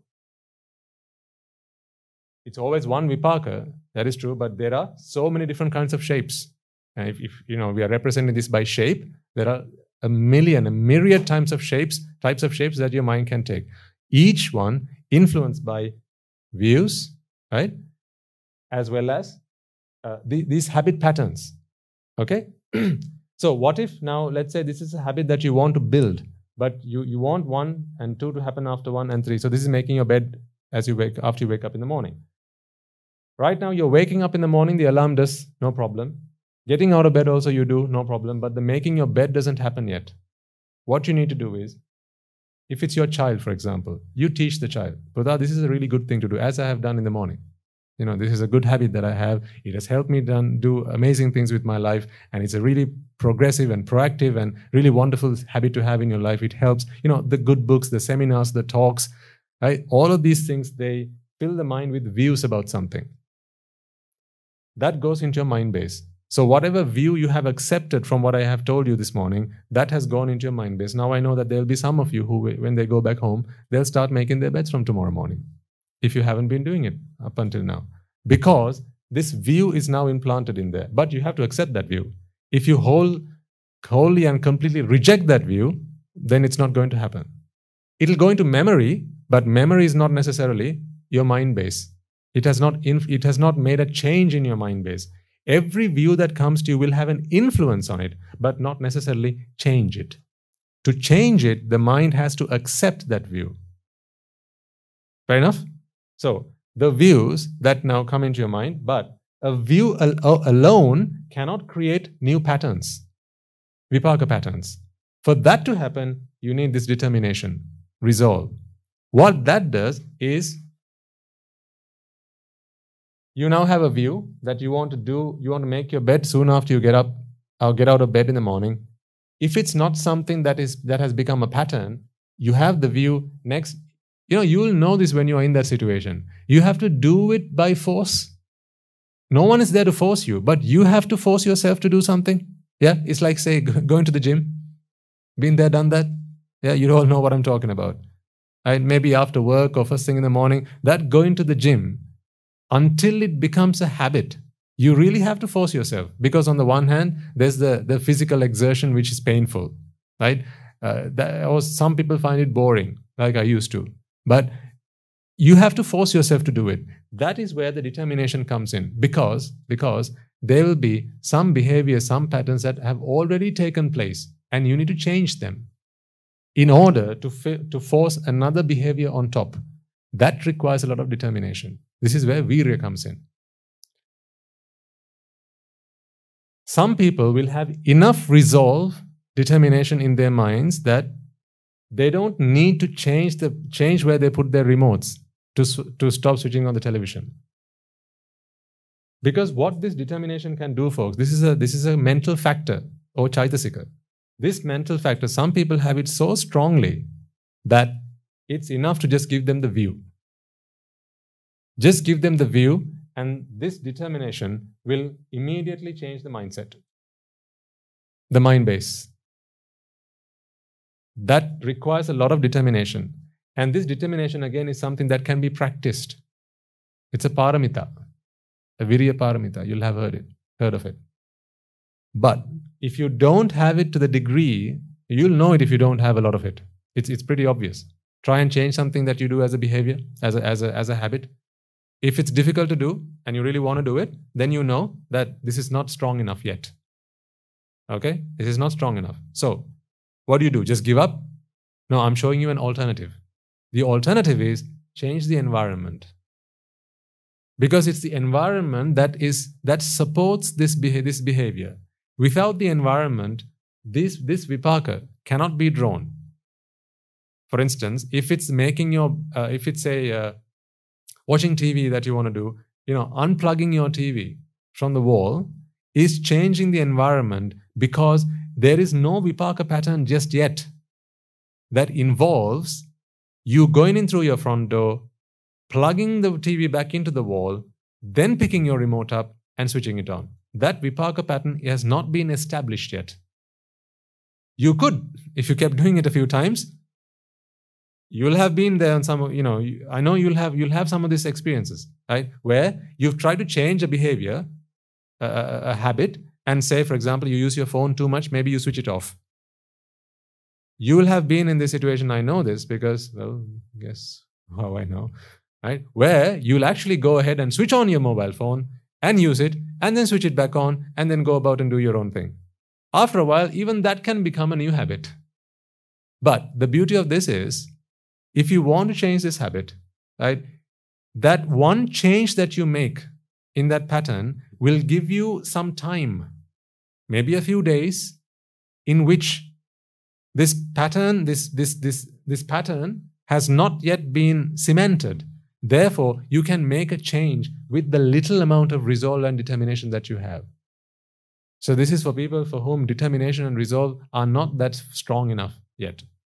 But if you are someone who has a strong resolve, a strong determination, then the view is simply enough. Like the Bodhisattva, for instance. He sat down and he thought, I'm not going to get up until and unless. His determination was so strong because it was something that he had practiced for a long time. How do you grow this? How do you make this stronger? Here's the bonus lesson. Because after all, what I have explained to you so far, which is changing the environment, does not help you to grow this factor, this faculty even. Your faculty of resolve, determination, effort, right? It does not help you with that. When you change the environment, all that happens is these behavioral patterns or these vipaka patterns are interrupted, giving you some leeway, some time to take on board new views and hopefully slowly over time grow your determination, grow your resolve. Because the truth is, right, if there's nothing you're attached to, now you don't need any determination, do you? If there's nothing you're attached to? If you're not attached to watching TV, why do you need determination to not watch TV? You don't need it. So what I've explained to you thus far will give you some leeway, will give you some breathing space to take on board new views and to just, seep into determination eventually, gradually, over time, while it develops. But if you want to really do magic on this is the hard part. This is tough. This is tough what I'm just going to tell you. But it's the only way that this can grow in leaps and bounds. That is, even when the environment is conducive to your doing something, using the view that you hold as true, you not do it at all. So, for example, TV is plugged in, remote is there, right? So what you have become used to doing is going into the living room, taking the remote and switching it on. It takes a great amount of resolve, courage, determination, and effort to not do that without unplugging the TV. Every time you do that, what is this that now? Without changing any environmental factor, if you not watch or not switch on the TV, what that does is this gets a huge boost. Because now the environment is ready for this vipaka to drop. But here's what happens. Determination itself will change the shape. Through determination itself, you change the shape of the mind base. Now, this is very difficult. It's not easy, but it helps to grow this faculty of determination, this resolve factor. This is the virya. So in any time in life, folks, if you are someone who's interested, because you need to do this, by hook or by crook, you have to do it. Either you do it over time, slowly with the drushti, right?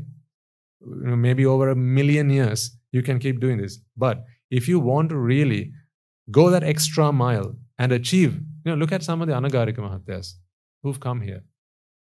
Right? You can't say that they all came here having completely mentally renounced their lay lives.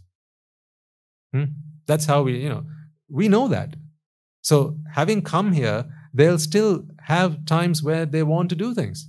Like, some of our young Anagarika Mahatyas, there have been times where they said, I want to play computer games. I want to eat this. I want to be with my friends. I want to watch TV. I want to listen to music. I still want to listen to music. They'll come and tell me. What we help them do is work with that.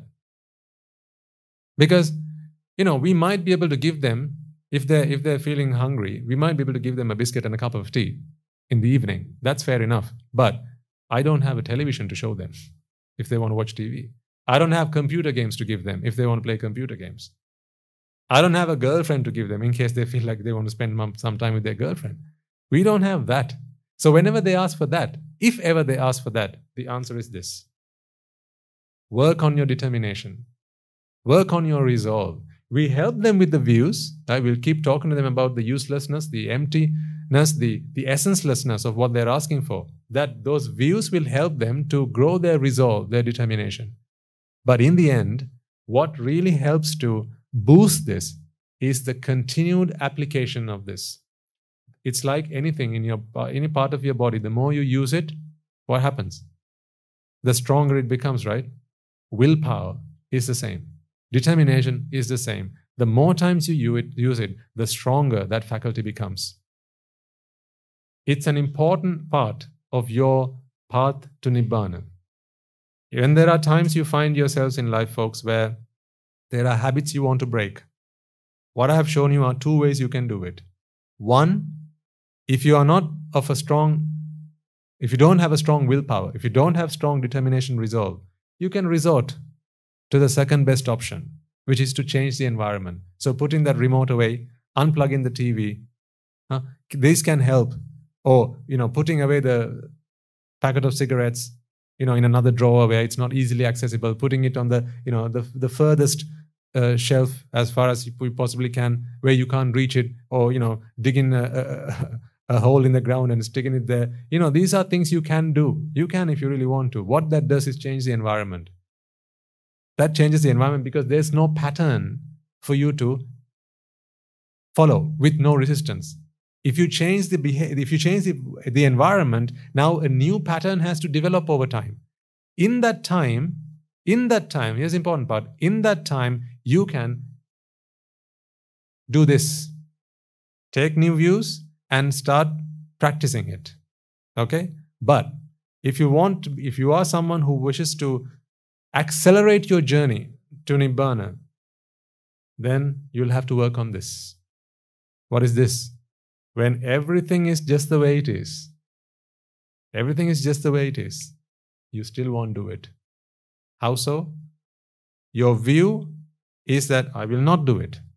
Your determination, allow your determination to take over and allow that to go and change your mind base. If you allow determination to change your mind base, it changes it for good.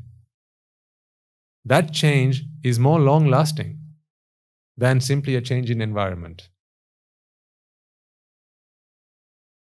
The essence of today's talk is, this is not you. None of this is you. That's why if you say, I have a habit that I can't come out of or break, yeah, because it's not you who has the habit to come out of or break, because it was not you who picked it up. Habits are simply patterns of vipaka. These are vipaka paths. These paths have been paved through repetitive access. That is what's happened. It's like a small path. If you say you have a well at home, and there might be a small path, from your kitchen or your somewhere to the well. That will be a small footpath, right? But if you keep going on it several times, now it becomes a paved path, right? And this is how today we have roads and highways. Once upon a time, they were simply footpaths, but today they are highways. How so? More access means the path becomes cleared and it becomes more accessible. And the mind is simply the same. These vipakas, every time you follow that pattern of vipaka, the path becomes fine-tuned. It becomes more, the more you access it, it becomes clearer and it becomes obstruction-free. It becomes obstacle-free and it becomes resistance-free. So what do you do then if you have a habit that you want to break? What are the practical steps? First, identify that habit that you want to break. Right? So for that, you need to do a self-evaluation of yourself. Parents can help their children with this. Okay? And remember, your child is not, there may be some times where parents want children to stop doing things then and there immediately. Please understand why it's not possible. That's one for you. Okay? Please understand why it's not possible to immediately stop doing something, because it's not them who's doing it to stop doing it. You can punish them, right? And then for fear of punishment, they may not do it. But the need and the want to do it is still inside, and they're only mentally suffering now. What's really happened is your suffering has now transformed to their suffering. You didn't want it, so therefore you've warned that you're going to punish them. Now it becomes their punishment, and now they're suffering because they still want to do it, but they can't do it because you're going to hit them. That's why it's not long-lasting, and it's not the best way to go about doing something. So what's the alternative? First, identify the behavior that you want to break. Second, work out what are the steps, what is the environment that attracts you to that vipaka pattern. There'll be a certain environment that contributes to that. Is it the time of day? Is it the weather? Is it the people that you surround yourselves with? Is it the way you laid out your table? For some of you, it might be that. Say you've planned your day to do a lot of work today. You sit down in front of your table on your desk or opposite your desk, and you want to focus on your work. But on your desk, you have your mobile phone, you have your pictures from your family photographs, your photo albums, friends, whatever. You have your mobile phone that always keeps alerting yourself to messages and whatnot. Right? On your computer, you have your Facebook and you have these apps and whatnot. Right? These are all environmental factors which will keep drawing you into various vipaka patterns. This is why they ask for a clear desk. A clear desk always helps when you want to apply yourself to some work and you want to do deep work and so on. Right? A clear desk is always a good policy to have, because a clear desk means there are no environmental factors that draw you outside of the path that you want to take. That's why it helps. So identify the environment that continues to draw you into these behavioral patterns. Once you've identified them, line them up. What is the sequence in which this happens? What is the sequence in which this happens? As we've taken an example of you coming home and watching TV. Or if it's a good behavior, waking up in the morning, offering that gilampasa to the Buddha, so on. What is that behavior pattern that you want to either make or break? Okay? And if it's a behavior pattern that you want to break, now understand that it's always the mind base that is responsible for these vipakas to be drawn. Only one at a given time. All you need to do is change one. If you change just one of these vipakas from being drawn, if you just change one vipaka, then that vipaka pattern now changes. And it buys you some time for the new vipaka pattern to actually become a pattern, and in other words, become a habit. In that time, you can go about and create a new habit which is helpful, which is more productive, which is more healthy. I agree, as I said right at the beginning, habits cannot be broken, they can only be replaced. Whether you know it or not, really, everything you do is in a habit. Right from waking up in the morning to going to bed at night. If you just take a moment to think about how much of what you do are habits, you'll be surprised. You'll be amazed. Which, where you sit on the dining table, at the dining table, then just think about it. That's a behavior. That's a habit. The way you hold your mug, that's a habit. Where you start eating, when you serve yourself your food, that's a habit. Just think about it. How the path that you take after you go into your washroom, that's a habit. The path you take once you enter your home after after work, that's a habit. Where you go and sit and how you start your day out at work, that's a habit. For some of you, it might be first opening up Outlook. For others, it might be opening up your Word documents. For others, it might be making some calls. These are all habits, folks. When you come into the monastery, just think about where you go and park your vehicle and what you do after that. Habits. These are all habits. Where you choose to sit when you come here, when you go into a sermon, these are habits. Why are they? Why do we resort to habits? It's because there's very little friction. You don't have to think about it because we don't like to keep thinking about things we don't like to. So once it becomes a habit, it's just one after the other. Vipakas create the environment for the next vipaka, and that for the next vipaka, and that for the next vipaka, and before you know it, you're already on that path. That's why they say, if you don't plan your life, then you're working to someone else's plan. Have you heard that? Yeah. So you see, if you don't plan what actions you want to take after which, you're already in another plan, which is the vipaka pattern or the habitual patterns.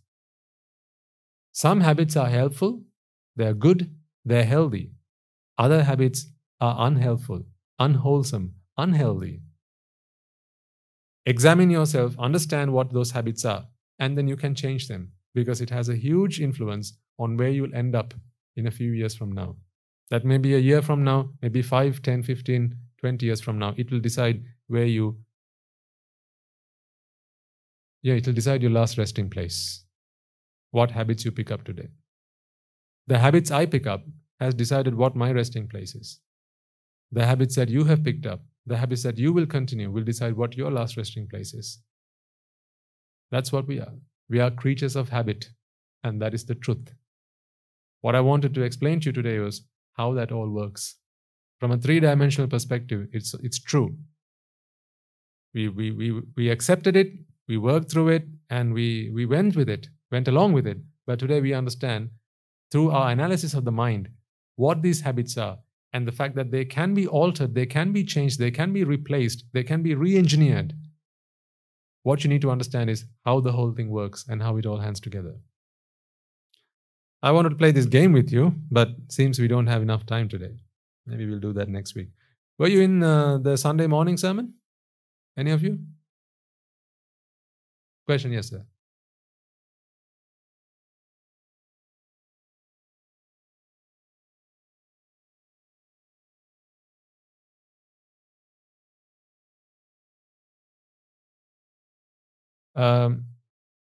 Okay, so I'll give a brief answer to that question, sir, just in the interest of time.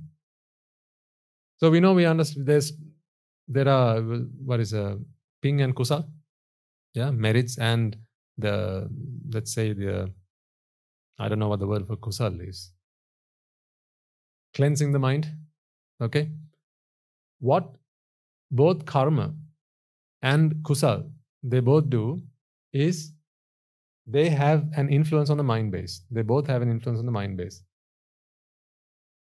If this is, I'm going to take this out.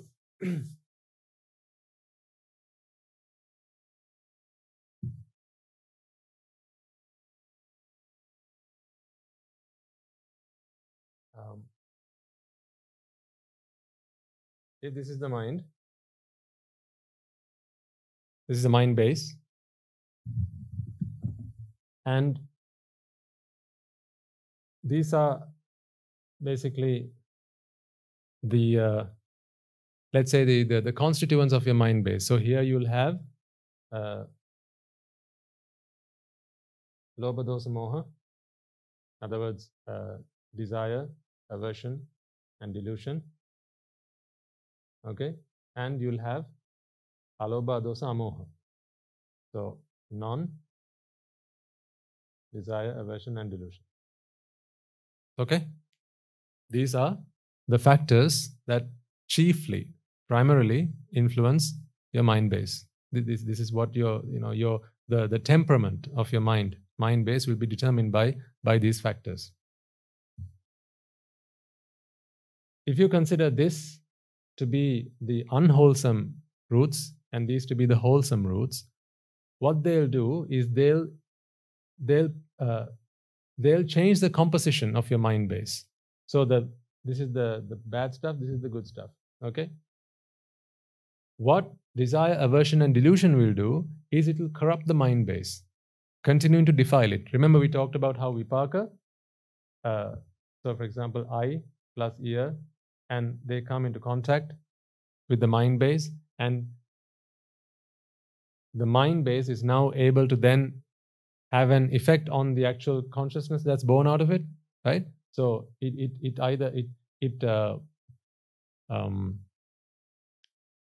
can taint the mind, or the chitta, using the composition that's in the mind base. Okay, so if it's lobha, dosa, and moha, now the consciousness that comes out of it, the chitta that comes out of it, will be a defiling consciousness, or what we call unwholesome chittas. And on the other hand, where it's non-desire, non-aversion, and non-delusion, these are the wholesome roots. What they'll do is they won't completely rid this, but they'll clean it, or rather purify it. From a worldly perspective, it's simply changing the composition. It's a bit like, imagine there was hydrogen cyanide. Okay, so the elements are carbon, hydrogen, oxygen, and nitrogen. I can't remember the formula. Is that right? What? HCN, beg your pardon. Thank you very much. HCN, yes, hydrogen cyanide, HCN. Okay, so this is your formula for hydrogen cyanide. This is this is harmful, right? You take this and that's it. This you can consider to be desire, aversion, and delusion. It's harmful. What non-desire, non-aversion, non-delusion can do is change the composition of this to something that is not harmful. It doesn't rid it. So, for instance, it could maybe produce, I should have used a more familiar example. Let's say, let me take a simple, let's say alcohol. Alcohol is harmful. What is the formula for ethanol? CH2OH. Yeah? Okay. Methanol. Okay. So methanol is an alcohol which is harmful to the body. So that is DAD, or desire, aversion, and delusion. Non-desire, non-aversion, and non-delusion is simply changing the composition of this. Changing the composition of this to something that is harmless. It's not ridding it altogether. Therefore, if you can go this way, where can you also go? The other way around. So, this, while will convert this to this can always put this back to this. You get that bit? Now, imagine the same idea here. If the mind base is lots of methanol, okay, that is because of desire, aversion, and delusion, which is harmful to the mind. In our example, non-desire, non-aversion, and non-delusion can convert this to a harmless substance, like water and carbon dioxide. But it doesn't rid the mind of those things that can eventually become something harmful. So, these will not harm you, it will not harm others. It will be something that is useful and helpful to others, whereas this will harm you and it will also harm others. So this is demerit and this is merit. Now we have the third one, which is kusal, or the mental cleansers. Okay? What they will do is they'll completely take these things out altogether, thereby ridding the mind of defilements. Because when we talk about defilements, we can talk about defilements from two angles. There are worldly defilements and there are supramundane defilements.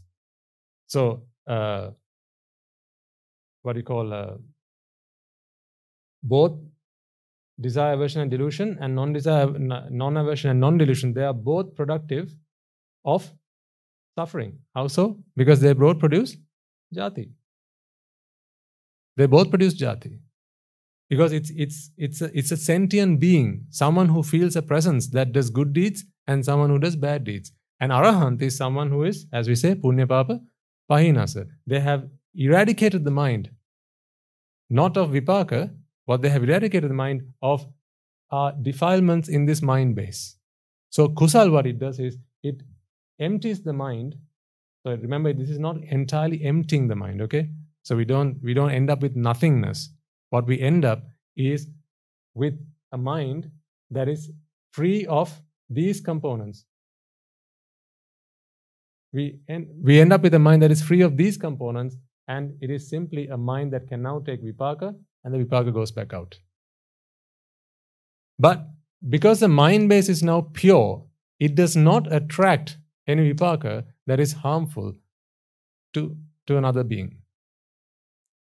That is what it does. So what is merit then?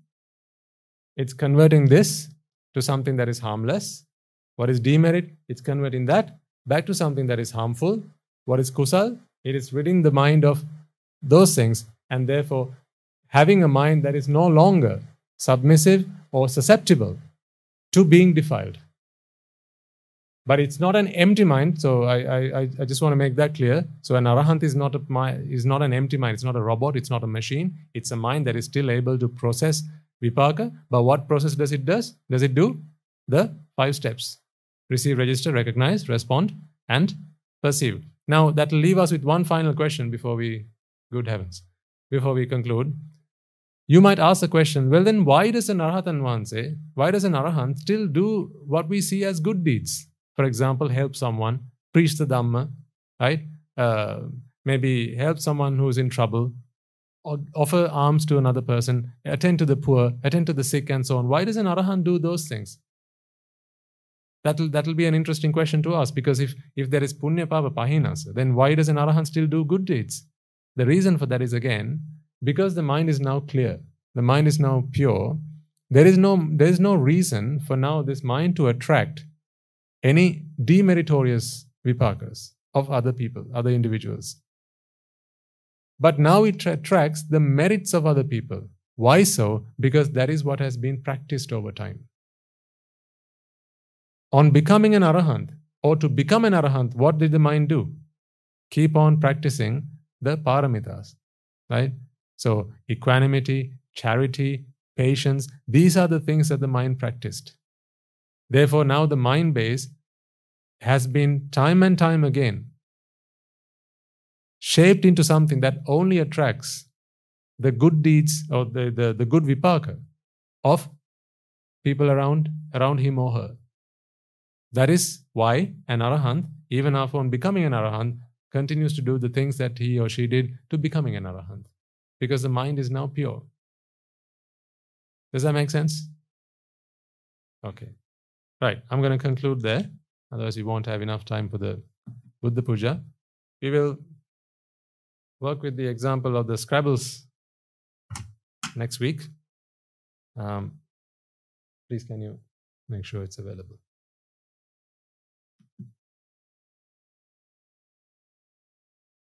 Right. Okay, let us take a moment then to transfer the merits that we have all acquired. First and foremost, by making offerings to the infinite virtues of the Noble Triple Gem and chanting Pirit, listening to the Dhamma and engaging in various meritorious deeds. Reminding ourselves how incredibly fortunate we are to be in receipt of the Lord Buddha's teaching, and with immense gratitude, let us transfer these maids to the bhikkhus and bhikkhunis, upasakas and upasikas, who since time immemorial have protected and preserved the sublime teachings of the Buddha and passed it down through the generations of the noble lineage in the form of the Tripitaka, which is thankfully available to us today to study, understand, and comprehend the Dhamma. Let us transfer maids we have acquired to all members of the Mahasangha present throughout the world, including the chief prelates of all of the chapters, who've dedicated their lives to the noble path and have committed themselves to the betterment of all sentient beings. Let us not forget that among them are the monks and nuns resident in your local temples and nunneries who have always been by your side through thick and thin, come rain or shine. Let us transfer the maids we have acquired to Guru Swami Nuhanse, as well as all the teachers and monks resident at this monastery, as well as the Anagarikas and Anagarikas attached to the monastery. Let us take a moment to transfer these maids and express our gratitude to those who make great efforts to disseminate the teachings of the Buddha, be that by transliterating these sermons, sharing them out with others, or inviting others to join them. And may, through the power of these merits, if any of them have been born in the woeful plane, redeem themselves and be born in the blissful plane. May they abstain from the unmeritorious deeds, fulfill the meritorious deeds, fulfill the Noble Eightfold Path, and may they all attain the supreme bliss of Nibbana. Sadhu, sadhu, sadhu. Let us take a moment to transfer the maids we have acquired to our devotees, friends of the monastery, who for the sake of merits continue to sustain the Mahasangha.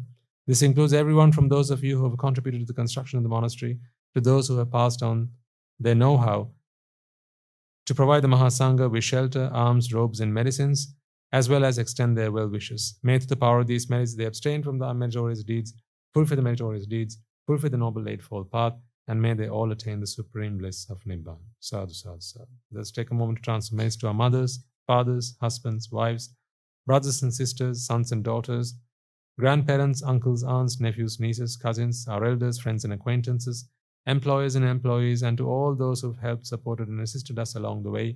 By the power of these merits, may they be healed of any physical and mental ailments and overcome any obstacles to their spiritual progress.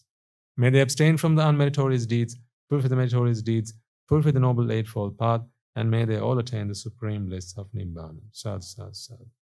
Let us also take a moment to transfer maids to the Devas and Brahmas, spirits and demons, primarily the Sakadeva, as well as all the numerous gods and deities who are committed to protect and fulfill the Sambuddhasasana. Let us transfer maids to our guardian deities who keep a watchful eye over us and keep us out of harm's way. And may, through the power of these merits, they prosper in divine power and wisdom. May they abstain from the unmeritorious deeds, fulfill the meritorious deeds, fulfill the Noble Eightfold Path, and may they all attain the supreme bliss of Nibbana. Sadhu, sadhu, sadhu. Let us take a moment to transfer maids to our ancestors who have predeceased us, and to all those who have been families, friends, and acquaintances in this infinitely long journey in samsara, and to those who have helped, supported, and assisted us along the way. Let us transfer maids to the members of the armed forces as well as the police force who have sacrificed their lives to protect the peace and harmony of our nation. And may all those who have lost their lives in the war, be their friend or foe, rejoice in the maids we have acquired. Let us transfer maids to those who have lost their lives in the natural calamities such as the tsunamis and earthquakes, landslides, pandemics, forest fires, floods, and so on, reminding ourselves that among them will be those who have been friends and family to us in this long journey in samsara. Let us take a moment to transfer merits to them, and may, through the power of these merits, if any of them have been born in the woeful planes, they redeem themselves and be born in the blissful plane. May they abstain from the unmeritorious deeds. May they fulfill the meritorious deeds. May they practice the Noble Eightfold Path and attain the supreme bliss of Nibbana. Sadhu, sadhu, sadhu. Let us all resolve, may, through the power and the blessings of all the maids we have acquired throughout the day, we be able to witness the advent of many hundreds of thousands of arahants on this blessed land. And finally, may, through the power of all the maids we have acquired today, you and I and everyone who's helped make this program a success, become an Arahatun Nuhanse, an Arahateran in Nuhanse, in this very life itself and in the era of the Gautama Supreme Buddha itself. Sadhu, sadhu, sadhu. May the blessings of the Noble Triple Gem be with you all. Just before I conclude, I have a small reminder to make, a short announcement. We've been planning on doing this for a long time, so we are so pleased to be able to finally achieve this success. From next Saturday, we will be starting the English Dhamma School at the monastery. Several of you, maybe those who are known to you and so on, have submitted applications. So we have a fair number to begin the Dhamma School at the monastery. And so it'll be the same place, same time as the regular Sinhala Dhamma School from 2 p.m. in the afternoon till Guru Swami Nuhanse's sermon concludes in the evening. So the Dhamma School, the English Dhamma School will begin at the monastery, and So if you have admitted your children, then they can come along. If there are still those who are interested, they can still make inquiries from Mr. Harsha and ask for an application form. And when the next round of applications will be open, we can take applications and then process them and so on. So I just wanted to let you all know. It's a moment we've been waiting for a long time, and we are so pleased to be able to make it a success finally. Okay. Raga ginnen midetwa Desha ginnen midetwa Moha ginnen midetwa Nibbana parama sukhayen Sukhita tara vetva Nibbana parama sukhayen Sukhita tara vetva Mamada siyalu loka siyalu satnayo Nibbana parama sukhayen Sukhita tara vetva Nibbana parama sukhayen Sukhita tara vetva Nibbana parama sukhayen Sukhita tara vetva Raga gini niveva Desha gini niveva Moha gini niveva Nivan sapa labeva Nivan sapa labeva Nivan sapa labeva තුනුරුවන්ගේ සුවිසි අනන්ත මහා ගුණ බැලෙන් සියලු ලෝක සියලු සත්වයෝම නිබ්බාන පරම සුඛයෙන් සුඛිතතර වෙත්වා. සාදු සාදු සාදු.